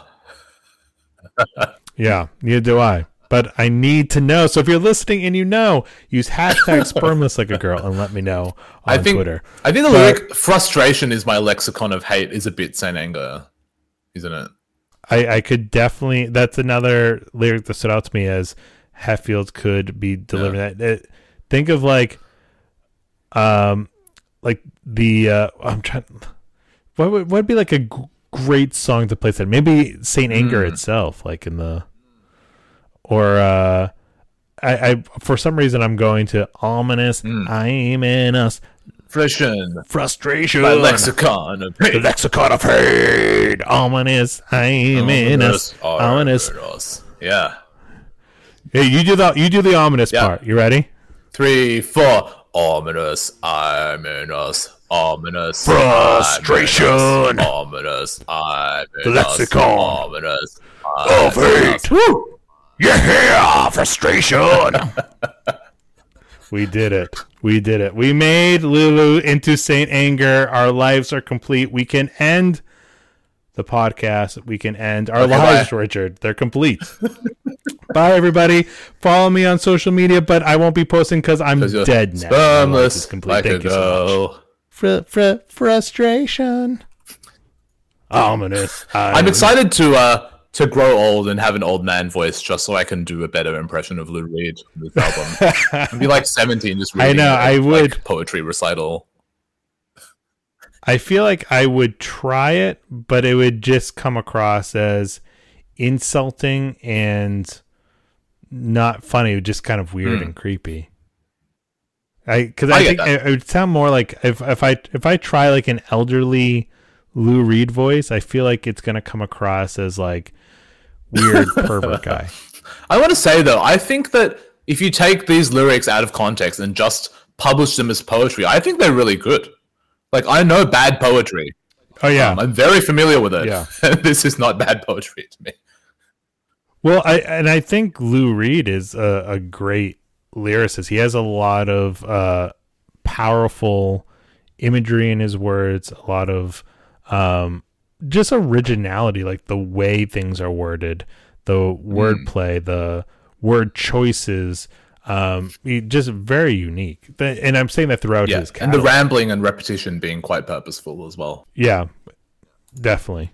I mean, that's definitely a style. And I mean, even if you listen to like, I'll bring Tom Waits up again. If you listen to old Tom Waits, which was also some of it was very influenced by like beat poetry. It's the same thing, Or you listen to Nick Cave, like a Nick Cave song can easily be 8 minutes and he won't take like a vocal break. So I think that's why part of this album was like that part of the album was not like jarring to me because I'm used to listening to music that's not verse, chorus.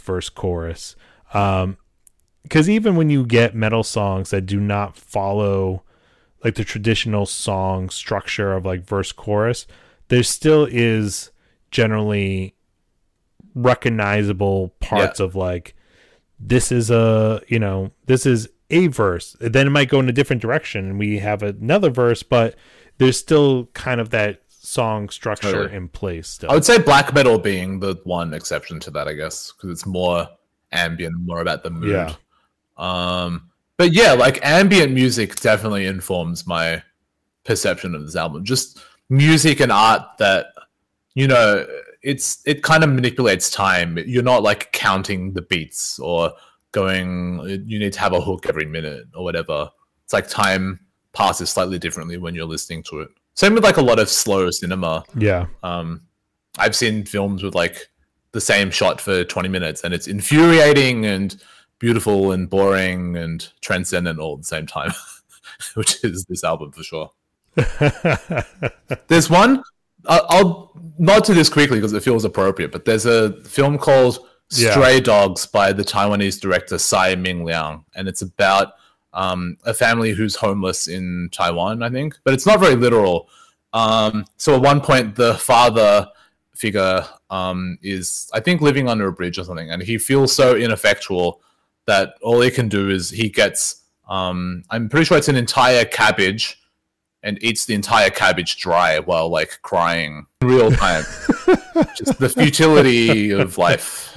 Not very uplifting, but kind of funny, but more depressing. It seems like we should remake that movie with Lulu as absolutely. The soundtrack.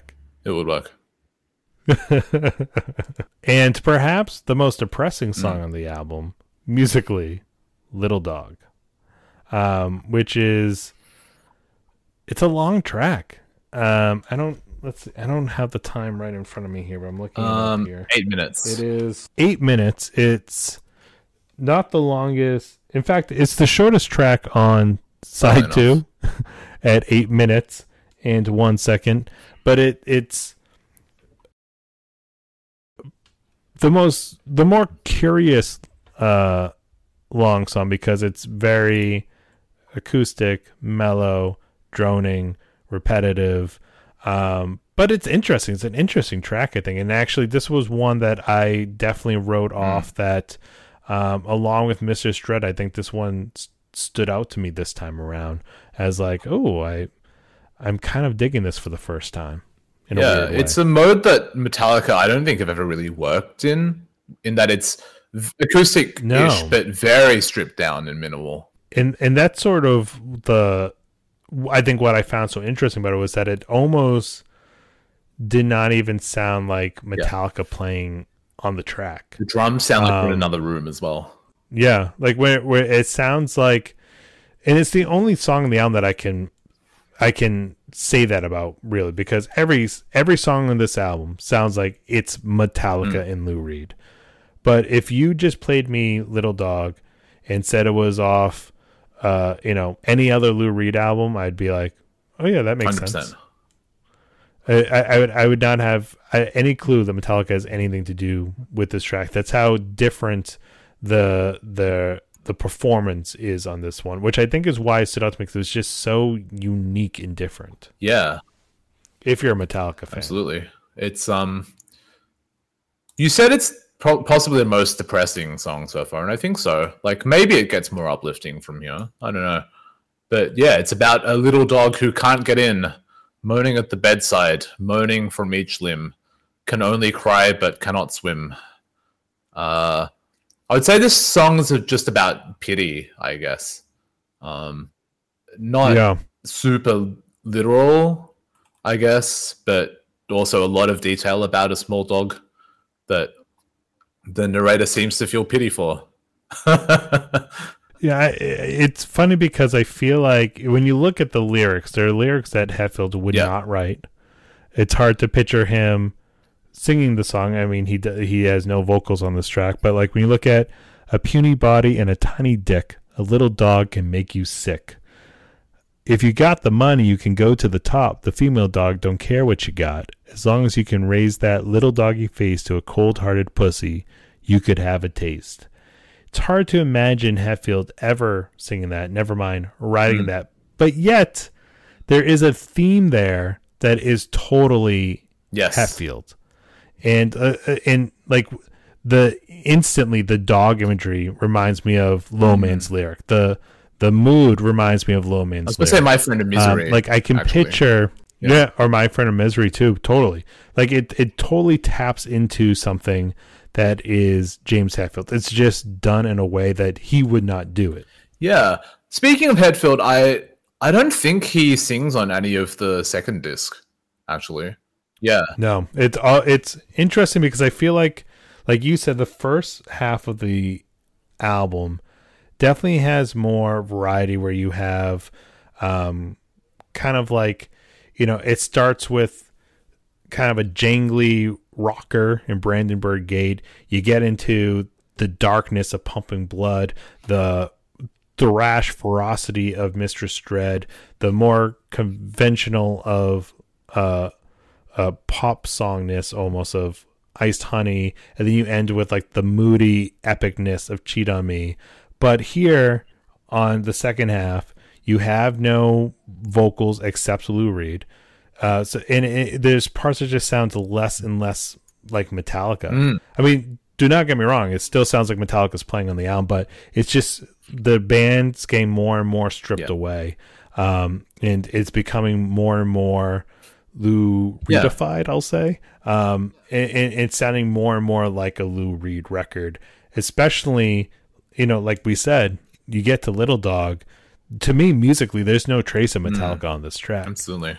It's easier to get into the Lulu headspace, I think, on the second disc. Just, I guess if you're a Metallica fan, you're right. Like, there's maybe a little bit less to hook you in that sense. But I don't know if, I don't know if you need that. I mean, if you're a Metallica fan, I don't know. You may just be confounded anyway.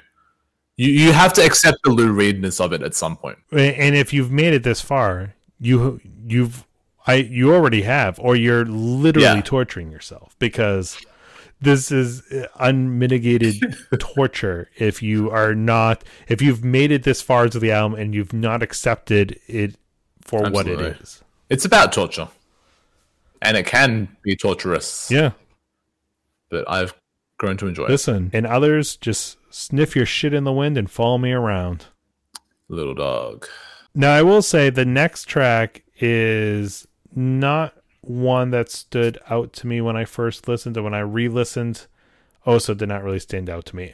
But I've heard other people really rave, who like the song, really rave about Dragon. This song is just not, it just has not clicked for me On yet. first listen, I would say this was my second favorite track, because I heard what Metallica were doing across the rest of the album in terms of repeating a riff over and over again until it, derives more meaning or acquires more meaning. But to me, on Dragon, that is the best example of that. That really the riff is just da da da da da da da, and it drones on and on and on. But they really lock into that groove and the variations and stuff. Yeah. I always said that the two best songs, or like the two most conventionally good songs, were the last two tracks, being the last 30 minutes of a 90-minute album that most people will never get to. Yeah, I don't know if I have a read on this song yet. Let me have a look through the lyrics. Hallucination is like kind of the refrain, right? So you don't actually care. Love for you is no beginning. You're not really there. Hallucination. I thought you were listening. Hallucination. I thought you were listening. Hallucination. And it kind of goes on in that vein. I understand you think you're above it, the adolescent sense of the sky, the feeling of billowing heartbeats, the fingertips run through your hair. They run through your hair. Hallucination. Hallucination. Now, maybe I'm a dum-dum. I cannot understand. Do you like my use of the word dum-dum? I cannot understand where Dragon comes from. What am I missing here, Richard? Can we figure that out together? All right, let me think. So I think this is a song about like about one of Lulu's clients, or it feels like a breakup song from the perspective of one of the men who desires her body and is also somewhat repulsed by it, but feels used, and so it's like a competition to break up with each other or despise or reject each other the most. Dragon, I don't know, but what this makes me think of is Red Dragon, the Hannibal book and movie and the TV show, where it's all about the killer. I'm forgetting his name, but he's obsessed with this William Blake painting called The Red Great Dragon and the Woman Clothed with Sun. Which there are a few versions of it, but the most famous one is like a person who looks to have become a physical dragon, and it's terrifying, and it's an image from the Book of Revelation. And I guess that's what it makes me think of, like someone who's pathetic but also envisions themselves as this great dragon, like the embodiment of their hatred towards someone makes them feel majestic. How's that? I could not have said it better myself, hence I did not even try. Musically, there's some cool stuff. Like there's both guitar solos I think are amazing. Like the first one just sounds like Kirk like wobbling the guitar, and it's very Kurt Cobain, very Nirvana, but it's crazy. Really only I'll use solos and quotations, but really kind of the only example of kind of guitar solo that seeps through on this record. There is, in fact, I remember reading that was like a rule Louis had, like, Kirk, you are not solo on this record. Okay. Like he did not want like that. I think because he did not want like that rock star kind of solo, and unless if it actually called for it, he did not want it to just be like a forced thing. But I remember reading, Kirk had to kind of force himself to be like, all right, I'm a rhythm guitarist on this one, like, and similar to Hetfield, be kind of more of a bystander. In I think that there are quite a few textured like lead guitar parts throughout that I really like, that I assume are Hammett. Sorry. Yeah. But Oh, another thing I noticed was that the drums end on something like that sounds like the verses of the thing that should not be. They're like, duh, duh, duh, duh, duh, duh, duh, duh, duh, duh, but like a very soft version of that. I do like the variations of the riffs. It is like kind of a classic Metallica move. And that does keep things interesting as you go along. But this, I'm not sure. Maybe I was feeling exhausted at this point, since where I'm just like, because this is an album, and again I'll make a comparison to Saint Anger, where like Saint Anger, and I like that album. I like Saint Anger, you know that, but it's an exhausting album. It is just like when you listen to from start to finish. By the time you get to All Within My Hands, you're like, what the hell just happened? It is an exhausting album to sit through for and Lulu even more so, because you're going through it's not like you said before, at least Saint Anger has that kind of traditional Metallica feel, whereas this is way more left field. And where Saint Anger ends in an explosion of violence, this album has the opposite, really. And I think too, if you're feeling exhausted, that last song picks you up. I think it is a 20-minute highlight on this record. It is, I think, the most talked about song from Metallica fans, in terms of people like, well, I like that one song. And I noticed on from Lou Reed fans, and I want to get into more of what they were saying too, but the general gist of was like, this is like late career Lou Reed, which they judge differently than other parts of his career, as you do with most musicians, because generally you're not putting out your best work when you're 80 years old. Sometimes you are, but not always. But they consider Junior Dad like his final masterpiece, his final, like a late career highlight, that even if you do not like this album, you generally, as a Lou Reed fan, agree that Junior Dad is worth listening, because that song is 100%. Beautiful. Yeah, like, and that also seems to be a similar opinion that Metallica fans have. It's the most melodic backing on the album, if not the most melodic vocal. I would say yes to both those things. It is definitely, hands down, the most melodic thing on this record. And from that standpoint, the most traditional way, because, when you listen to any pop song, the melody is what gets stuck in your head. And so this is kind of the only song that, to a certain extent, you can kind of sing along with. Other than Small Town Girl. This song is not super recognizably Metallica to me. It's partly because they're playing in like C tuning, which they don't do very often. It reminds me of Devin Townsend a lot, actually. He plays almost exclusively in open C, so has that kind of floating feel. It's funny, when they start playing, it reminds me a little bit of The Unforgiven 3, but then it kind of like carries on and gets and goes in kind of a different direction, where it becomes a little bit unrecognizable again, but then it starts, the phrase starts new, and you're like, oh yeah, this sounds familiar. Sounds like The Unforgiven 3. And then it goes off, and then it's like, oh, I don't know this band anymore. Then it comes back. That's what it sounds like to me. If that makes sense. Even like the beat itself kind of follows that pattern, because it's quite conventional and you can latch onto it. But the time signature is like, it's 9/4.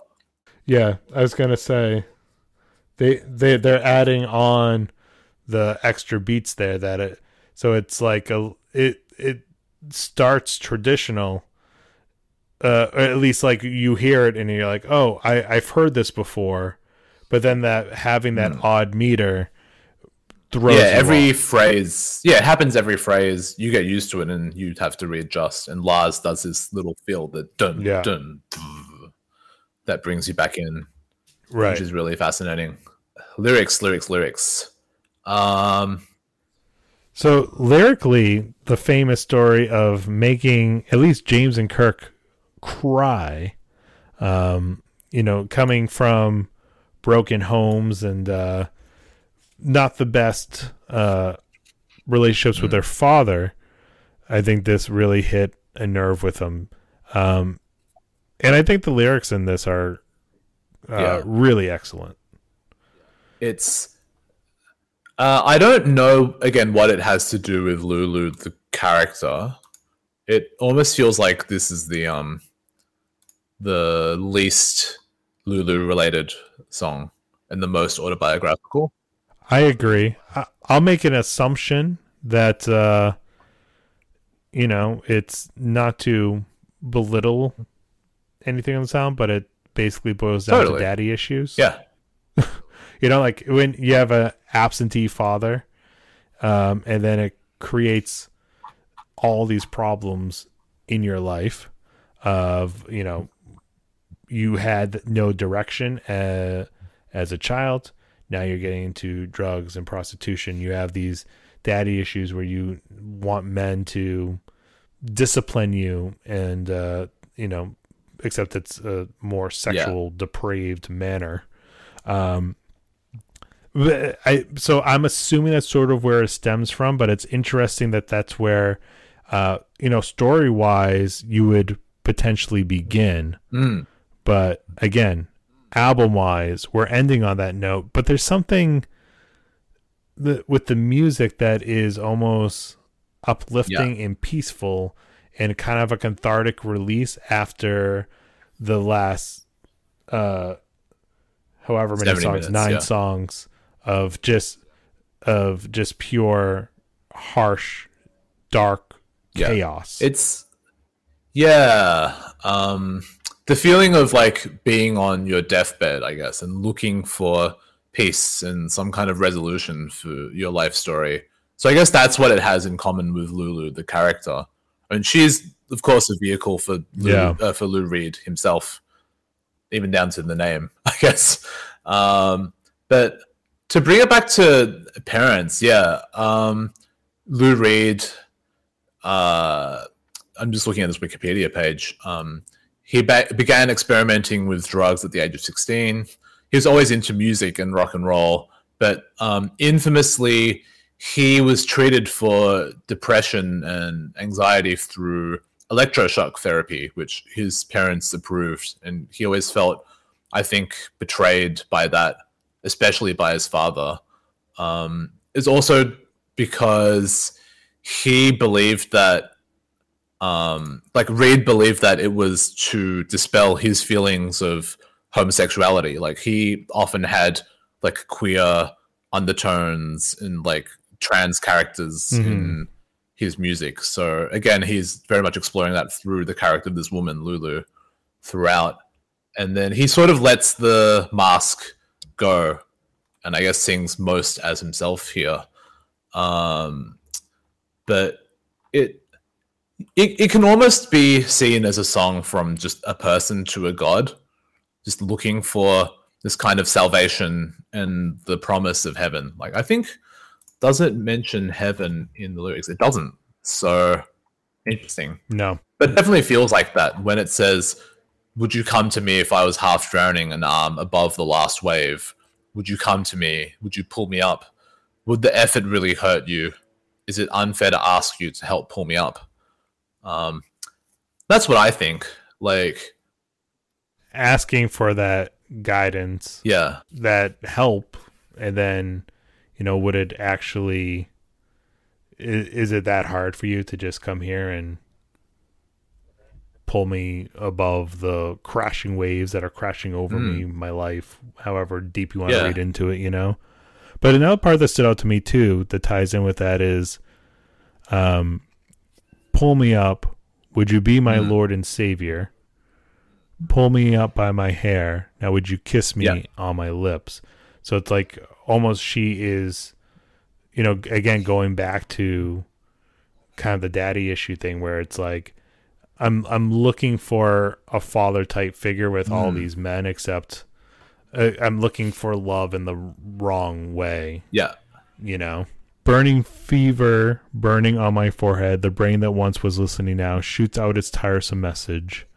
Won't you pull me up? Scalding my dead father has the motor and he's driving towards an island of lost souls. That's kind of the recurring theme throughout of, would you pull me up? Would you kiss my lips? Ending with the refrain of Junior Dad, the greatest disappointment. Age withered him and changed him into Junior Dad, the greatest disappointment. I think there's a clear perspective shift in the last verse. So Reed says, would you still kiss my lips? And then I'm pretty sure right after he says, hiccup, the dream is over, get the coffee, turn the lights on, which seems to be him retreating back into him fully. And just Junior Dad, it's a funny combination of words. It's kind of a comical combination. But the idea of someone who becomes his father or her father because they cannot be lifted up by their father. And, these cycles of abuse and trauma repeat themselves, which is something that, of course, Hetfield has sung about. I guess starting with Dyer's Eve, right? I think that's the first time he really explicitly sang about it, but through the Unforgiven, God That Failed. I would say it starts with Dyer's Eve. I mean, where he's literally saying, dear mother, dear father, what is this hell you have put me through? But then the Black Album is when he starts looking more inner, and then Load Reload is when he goes full in person. And again, he was writing about it, but in his life, he didn't really get over it until he went to therapy in rehab. And right. And a song like Bleeding Me, is about his time in therapy and kind of working towards kind of getting over the problems he created for himself and that were the root of his problems and moving on. And Saint Anger being the opposite of that, in realizing that through violence and trying to create so much of it that you exercise yourself of it completely, which somewhat works, somewhat doesn't. You have to live with it, but clearly the therapy worked on him. So fantastic. Great. Love it. So with this song, it's like, again, hard to read what Lou Reed's mindset was in real life. He seemed pretty mysterious, but that's kind of the sign of a great artist too. You cannot read directly into it. It's open for interpretation. And like I've said before on this podcast, I like when there's kind of an air of mystery around a musician. Lou Reed is a character, right? Yeah. Like Tom Waits is a character, Nick Cave's a character, Johnny Cash is a character, James Hetfield is a character, and those are some of my all-time favorite musicians. Like you're drawn to those personalities, those characters, whether and when I say character, I mean I think they're rooted in reality. Yeah. But you don't get the complete picture, you just get little snapshots. And they evolve over time. It's very easy to stereotype them, but the great ones are not that. They're a succession of characters who change. Totally. And here with Lou Reed, again, I don't think his earliest work deals with father issues that explicitly, or at least not the Velvet Underground and Nico. I don't think. There is a theme of like wanting love and maybe not receiving it through that album. But I think it's very deliberate that he pairs this quite depressing and despairing lyric, honestly, with some of his most beautiful music and with a backing that, again, is not conventional Metallica that they were able to provide. And so, and the song also ends with, I think it's like 5 minutes of just strings, right? at least 5 minutes. It might be even closer to 10 minutes, where Yeah. I feel like this is a 20-minute track, and like 10 minutes of it's the song, and 10 minutes of it is just kind of these droning strings. And I remember hearing this album for the first time, being like, it kind of goes by fast over. You're like, you're just kind of get lost in the ambience and the kind of the drone. It creates this sort of cathartic end to an album of dark chaos, despite the, like you were saying, the depressing theme of the song. It's, in a weird way, musically provides kind of a cathartic release at the end.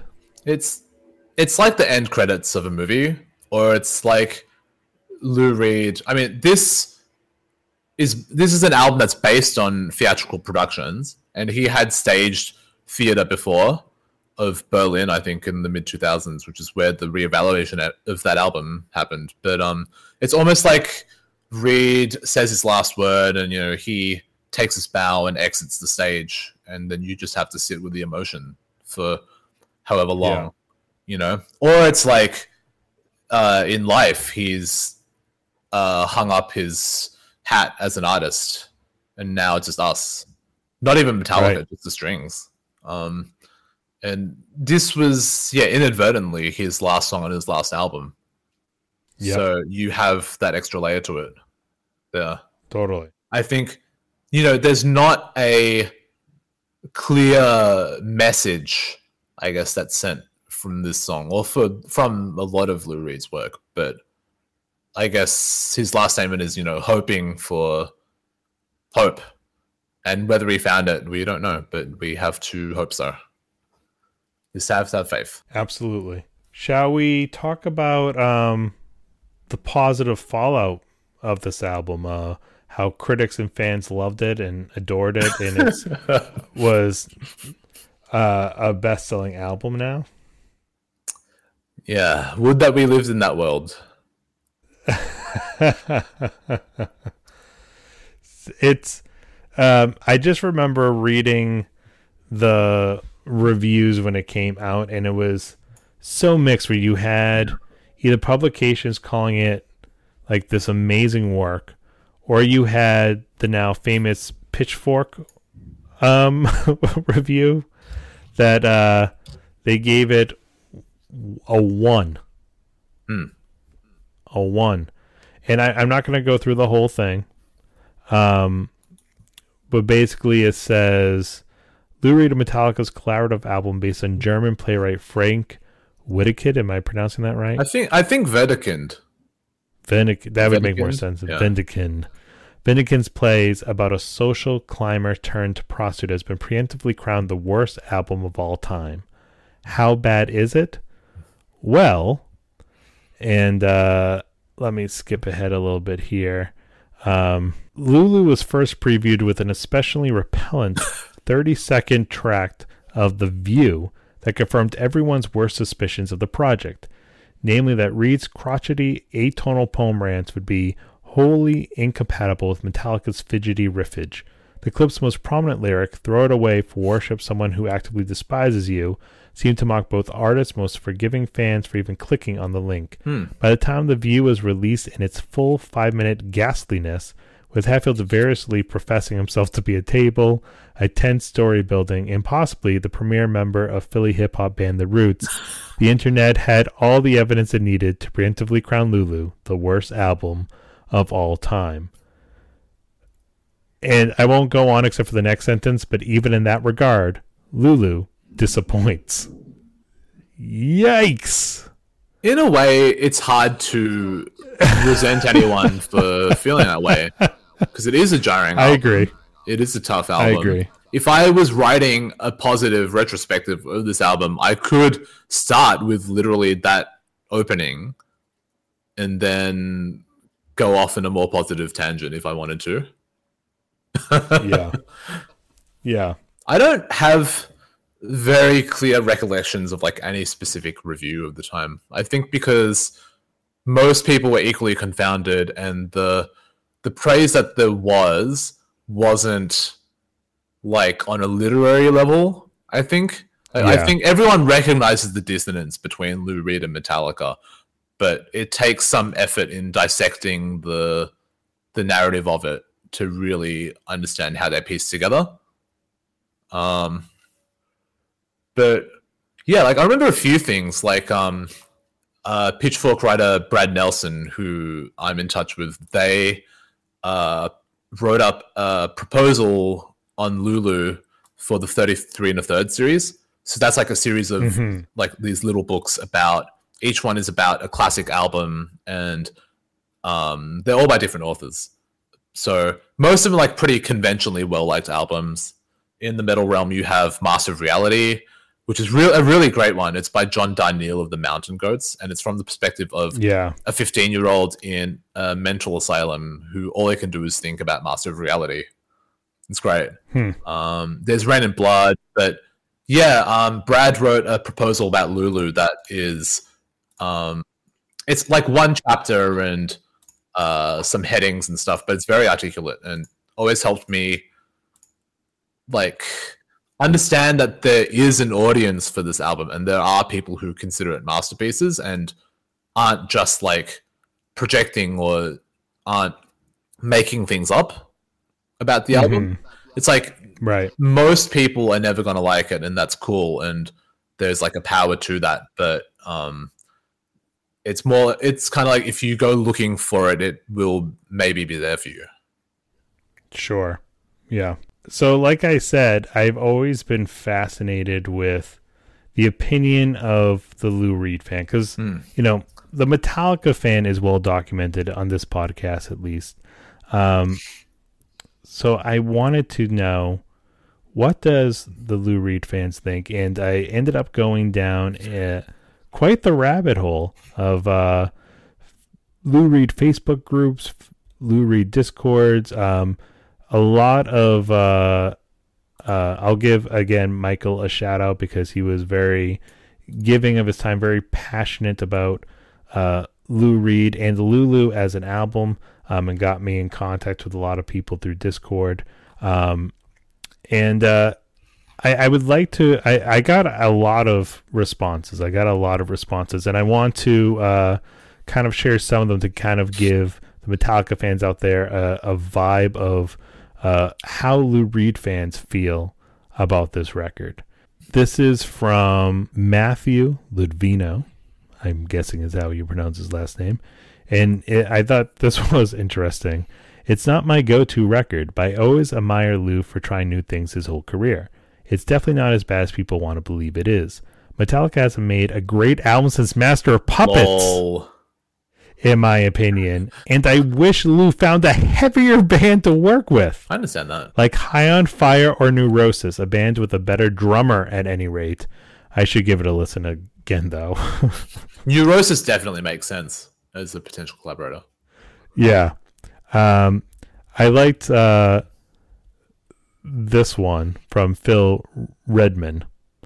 I like it. Metallica are a bit of a silly, childish band, but with Lou at the helm, together they made an interesting album. They should do records with other proper artists. And I was like, oh, ugh. I just wrote, but maybe they are also a proper artist. People do have that perception of Metallica in some circles, which I always found funny. Yes. But depends on what you hear, and I don't know. This is from Kevin R. Schmidt. Having seen Metallica a few times in concert, owning a few of their albums, I thought the collaboration would be interesting. The first time playing Lulu, I didn't like it because it was sonic shock and awe. Being a fan of Lou Reed for 50 years, I knew I had to put a few days between the first and second playing. The second time it was just as brash as the first time. I pulled that out again after 3 months. There were a few things that caught my attention that I liked in the lyrics. A few words and phrasings were antiquated, which seemed odd. The music was still problematic for me. I waited about a month before playing Lulu a fourth time. With the fourth playing, the odd and antiquated phrasing made more sense with the soundscape Lou and Metallica created. That was the hook that really drew me into the album. It took me a few more months of playing to really begin to understand and appreciate Lulu. It took about a year to begin to love Lulu. It's not an easy album to access and get into. I think it's one of the best things he's ever written. It is an album that takes time to appreciate and like. Nor is it an album you just take out and play any time. It is a mood and concept album that is very dark. Unlike Berlin, where a listener can play it at will and enjoy, Lulu requires a certain discipline and respect. Lulu is not for everyone. I agree. Somebody wrote, Eli Tactile wrote, the only Metallica album I like. Had to say it. It was just funny to read that perspective. That is like kind of the general vibe of it, where people are kind of casual Metallica fans or completely look down upon them, but you can see the feelings are kind of mixed. But generally, I would say the reaction is more positive. I want to end with Michael Ramirez, who's the Michael I mentioned before. He wrote on Facebook before inviting me to Discord, I love Lulu. It's genius. He said, and then he invited me to the Velvet Underground Discord. He said, many of us on there love it to death and many hate it and have precise reasons for this. So I ended up joining the Discord and got a variety of responses. I'm going to read what Michael wrote because I thought it was very thought out and he took a lot of time to write it. So I want to share it with you. It's supposed to be a painful, challenging album like Berlin was, but this is about other painful, challenging things. A big part of it is that Lude specifically wants you to devote your damn time to those long songs with wheezy, spoken, depressing lyrics. It's an exercise in ultimate control of the listener. I think thematically and content-wise, all the loose threads from his career are tied up in Lulu. I'm sure it'll get a newer reevaluation considering it's been almost 10 years, and it's simply tactless to vehemently slam the album with cheap put-downs the way every publication and every one did at the time. We literally saw another Berlin happen to Lou with Lulu, but luckily, Lou didn't give a fuck this time. However, it's a more difficult album than even Berlin is when you put yourself in the 1970s mindset while evaluating and contextualizing Berlin. It's a really painful album like Berlin, but in a way that hasn't been socially reconciled, i.e. drug addiction, suicide, violence against women has lost the stigma for discussion music a long time ago. There's still a lot of content in Lulu that is a dumpster fire discussion in society, but particularly relevant right now: sex trafficking, sexual grooming, abortion, and all that is obscured by polarizing things, heavy metal music, and Lou's elderly talk singing. If I was to go on farther about why Lulu is important and why you should listen to it until you get it, I'd already have a draft for such a review. I'll simply say that the way Bowie stunningly left the world much in the unreal mythical fashion by which he entered, Lou left the world as strongly convicted of a bump in the social tapestry with another record of work about real shit, which allows an opportunity for discussion. And I thought it was funny that he mentioned David Bowie, who famously has said on record, and this is included in the Rock and Roll Hall of Fame induction speech of Lou Reed, that David Bowie thought Lulu was a masterpiece in his one of the best works of his career. And notable that Bowie was saying that to Laurie Anderson, Lou Reed's wife, who's also a great artist in her own right. Yes. But and also a very avant-garde, does not give a fuck type artist. Totally. I think there is that context there that didn't exist in 2011, where in 2011 we were like, here's this quirky, weird thing of an aging senile Lou Reed doing whatever the fuck he wants with Metallica. It seemed kind of like a lark, but clearly both parties invested quite a lot in it and got a lot out of it. Right. But in like post his death, it fits into the canon of like great and confounding final works by great artists like Black Star, where Bowie went into jazz and psychedelia and it sounds nothing like any of his other work.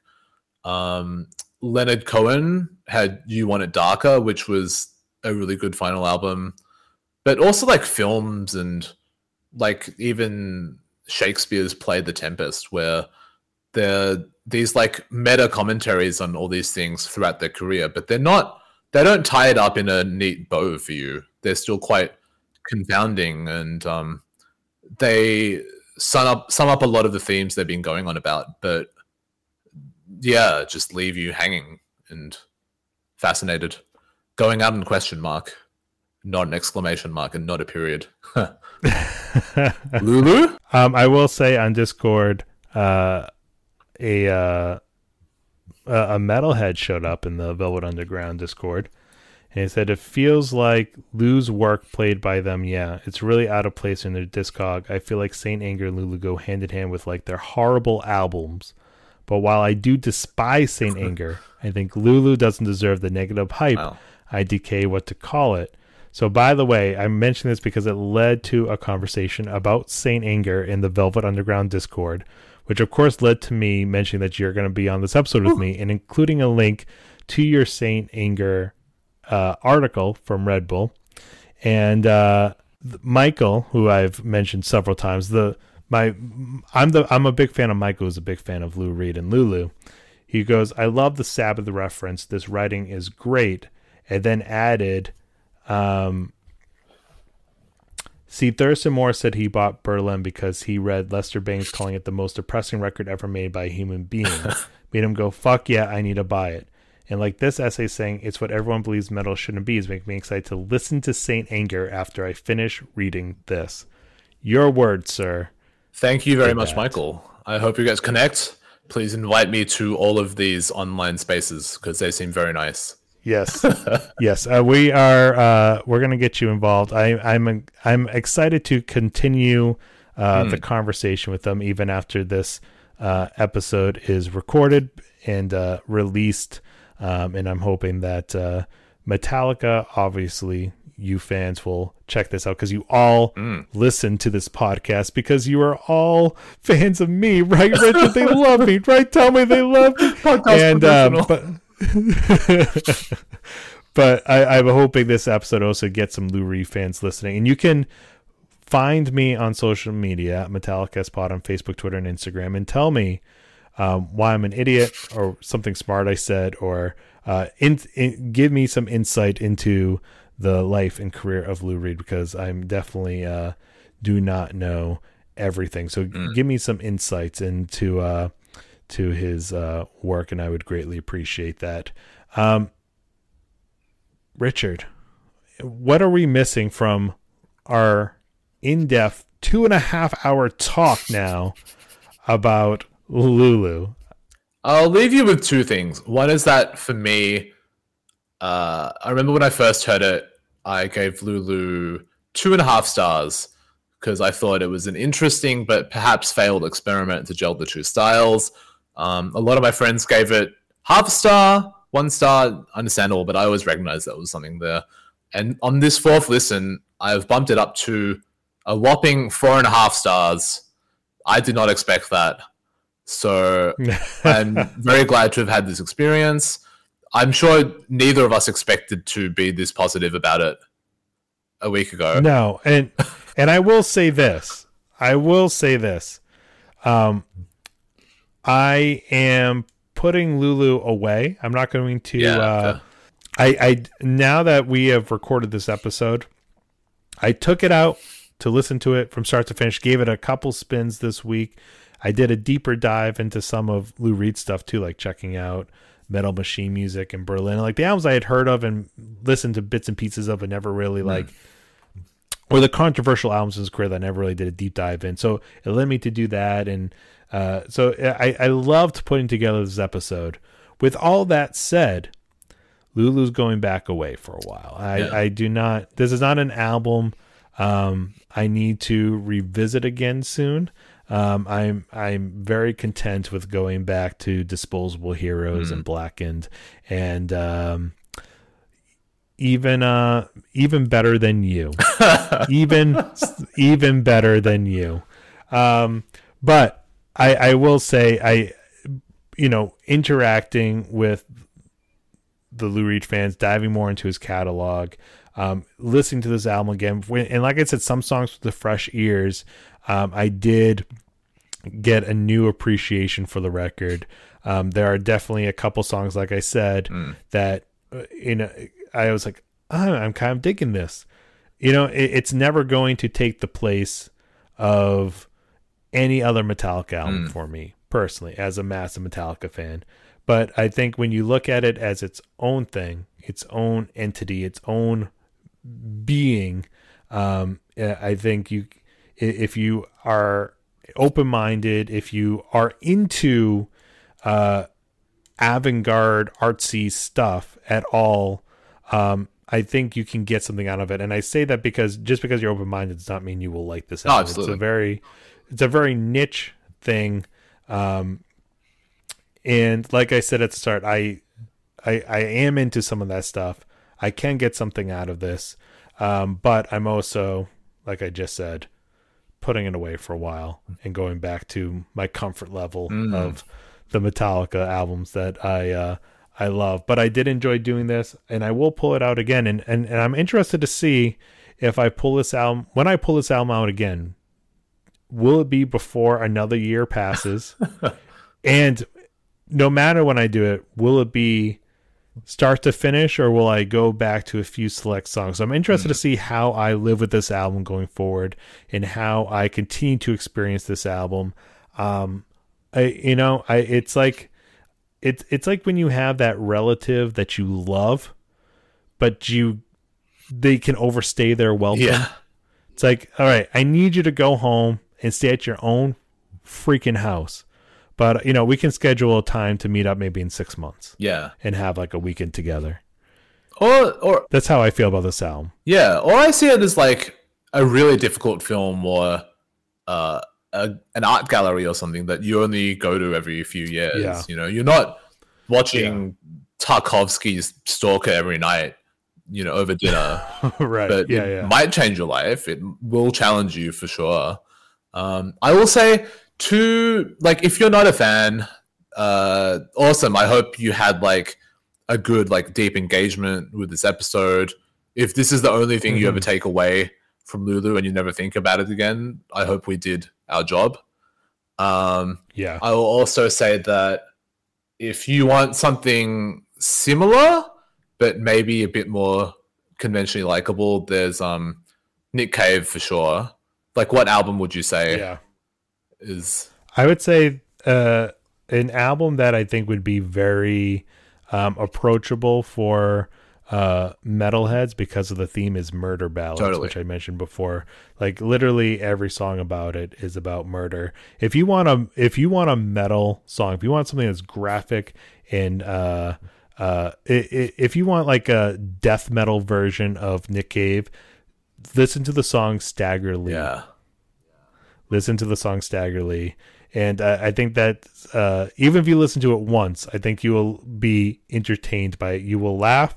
You will cringe. You will say, did he just sing that? And the answer is probably yes, he did. Absolutely. But I would recommend that album for metalheads as their entry point. And it also has some like pretty, the dark subject matter, but more conventional songs for the most part that are easily wrapped around, that you can easily wrap your head around. So that would be my recommendation. I will second that for sure. A great album. The other one that I reference is, are you aware of the album Soused by Scott Walker and Son?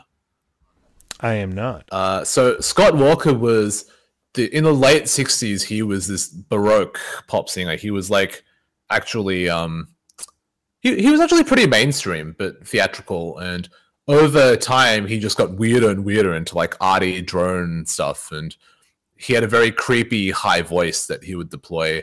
And so he did a collaboration with the Doom drone band Sun, which I think is sort of what a lot of people wanted from Lulu, or hoped that Lulu was. And it's very good in its own right. And that's a bit more a bit of both. Like, it's a bit more avant-garde in quotes, and by being more recognizably avant-garde, it's more conventional, if that makes sense. Right, more in the genre. I will definitely check that out of curiosity. And I will tie in with what you were saying too, is that I'm, recording this episode with Richard not to change your mind, not to make you want to revisit the album, even though that would be cool if it did. But I think I think it's important that if I'm going to host a Metallica podcast, we covered it all here. Yeah. And I want to give my 2 cents on it. I want to hear the opinion of others because I value the opinion of others, like Richard, and the Lou Reed community, and of course the Metallica community. But I think it's also important to just contextualize this album because it's a difficult album to not just listen to, but to understand why it exists and where it fits in. If you're a Metallica fan, you understand where it fits in their catalog. But I think if you're not familiar with Lou Reed, it's hard to contextualize where it fits in his catalog of stuff. And I think I've always been somebody where I get interested by things and I want to dig deeper and research more, and I get sucked into these deep dives of stuff. Even if it's not like my favorite thing. Like a couple years ago, I liked the Beach Boys, don't get me wrong, but I listened to only so much of their stuff. But like a couple years ago, I did spent the summer just doing a huge deep dive into Beach Boys. I thought it was interesting, fascinating, cool music. I haven't listened to them much in, since then, but I just got pulled into that. So but I also understand that's not everybody's personality. Not everybody wants to take the time to, or has the time to do deep dives, to do the research, to live with albums more than once. You saw like the one comment I read from Facebook. He's been a Lou Reed fan for 50 years, and it took him a full year of like listening to this album on and off to get into it. Like not everybody's willing to make that investment, and I get it, and that's not a jab. That I get it. You should not necessarily have to make that investment to like an album. You want to put on an album and instantly like it, right? Totally. But I hope that by doing this episode, we at least contextualize some of it and provide some background and understanding. And if you do want to check out the album again because of this episode, I think that's pretty damn cool. Really? And I'm sure all of you right now are like, we just listened to 2.5 hours about it. We're not going to listen to 90 minutes of it. Well, they call it difficult art for a reason. And, it wouldn't, Lulu, the project wouldn't like work if everyone in the world liked it, Yeah. But at the same time, like the kind of emotion of it is there if you want to look for it. It's both a difficult listen, but also it's very plain in that everything you need to understand is kind of in the album itself. Like you can do deep dives and context, but it's all there. And that's what I love about Metallica too, actually, because you can listen to Master of Puppets for 30 years and still hear new things and new influences from it. That's true. That's 100% true. Richard, where can everybody find you? I am on Twitter at RSH_ELLE. Is that it? For now, yeah. Check him out on Twitter. I'm going to mention this before I wrap up with Richard because I just remembered it and I've been bad at remembering. I hope that you guys like the original music in this podcast by Bison. Ooh. And please follow the links in the episode description to check them out and support Hector, who's a one-man band extraordinaire. Support him, support his music through Bison. I love that episode, by the way. Check out the links in the description. Oh, thank you, sir. The intro's super cool, right? I love the Creeping Death intro. I love it, yeah. I never knew that Metallica with organ was a thing that I needed in my life, but yeah. Wow. Samesies. So make sure you check out the links in the episode description for him. I'm going to plug everything else when I do my little tag on after, but I want to make sure I remember to include Bison because I forgot last week. And I wrote to him, and he's like, I could care less. And I was like, but I care. I care. So I'll give him his plug now. And if I remember when I do the tag on, I'll mention him again. And you guys will have to sit through it and fucking like it. What a whopper of an episode. We did it. Yeah, we did it. Louder. Yeah, we did it. Can we do before we leave, Richard? Can you do We Did It, and let's see if I can mash that up with some Lulu. All right. 1, 2, 3, 4. Yeah, we did Small it. town girl. Yeah, we did it. Why do I cheat? Yeah. Why do I cheat on me? Yeah. Small town girl. Yeah.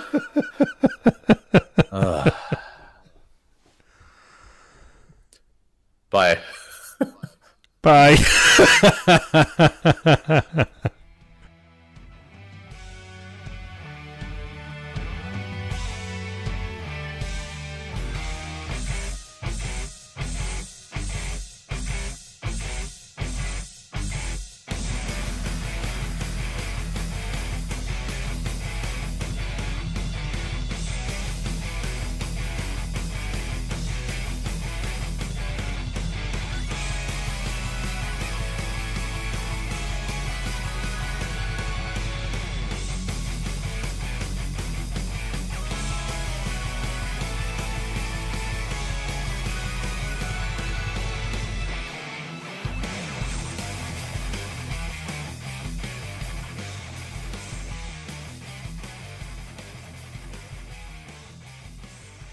A big thank you to Richard S.E. for coming back on Metallicast. If you made it this far, God bless you. You are a true, loyal listener. But all joking aside, I hope that you got something out of this. Even if you do not get something out of the Lulu album itself, I hope you got something out of this here podcast episode. And I also want to thank the Velvet Underground Discord, Michael especially, who got me in contact with everybody and who made the connection on Facebook, and everybody else in those Facebook groups. Much appreciated. I always was fascinated to hear about Lulu from the perspective of the die-hard hardcore Lou Reed fans, because I, being a hardcore die-hard Metallica fan, had only heard that side of it. So it was interesting to see the differences and similarities at times in both camps.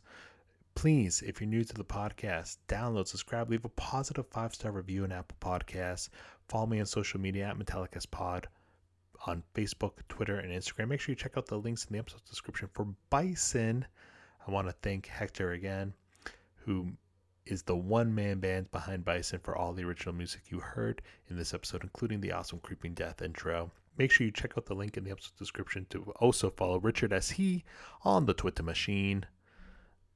Until next time, ladies and gentlemen, middle up your ass, yeah! Fans not experts.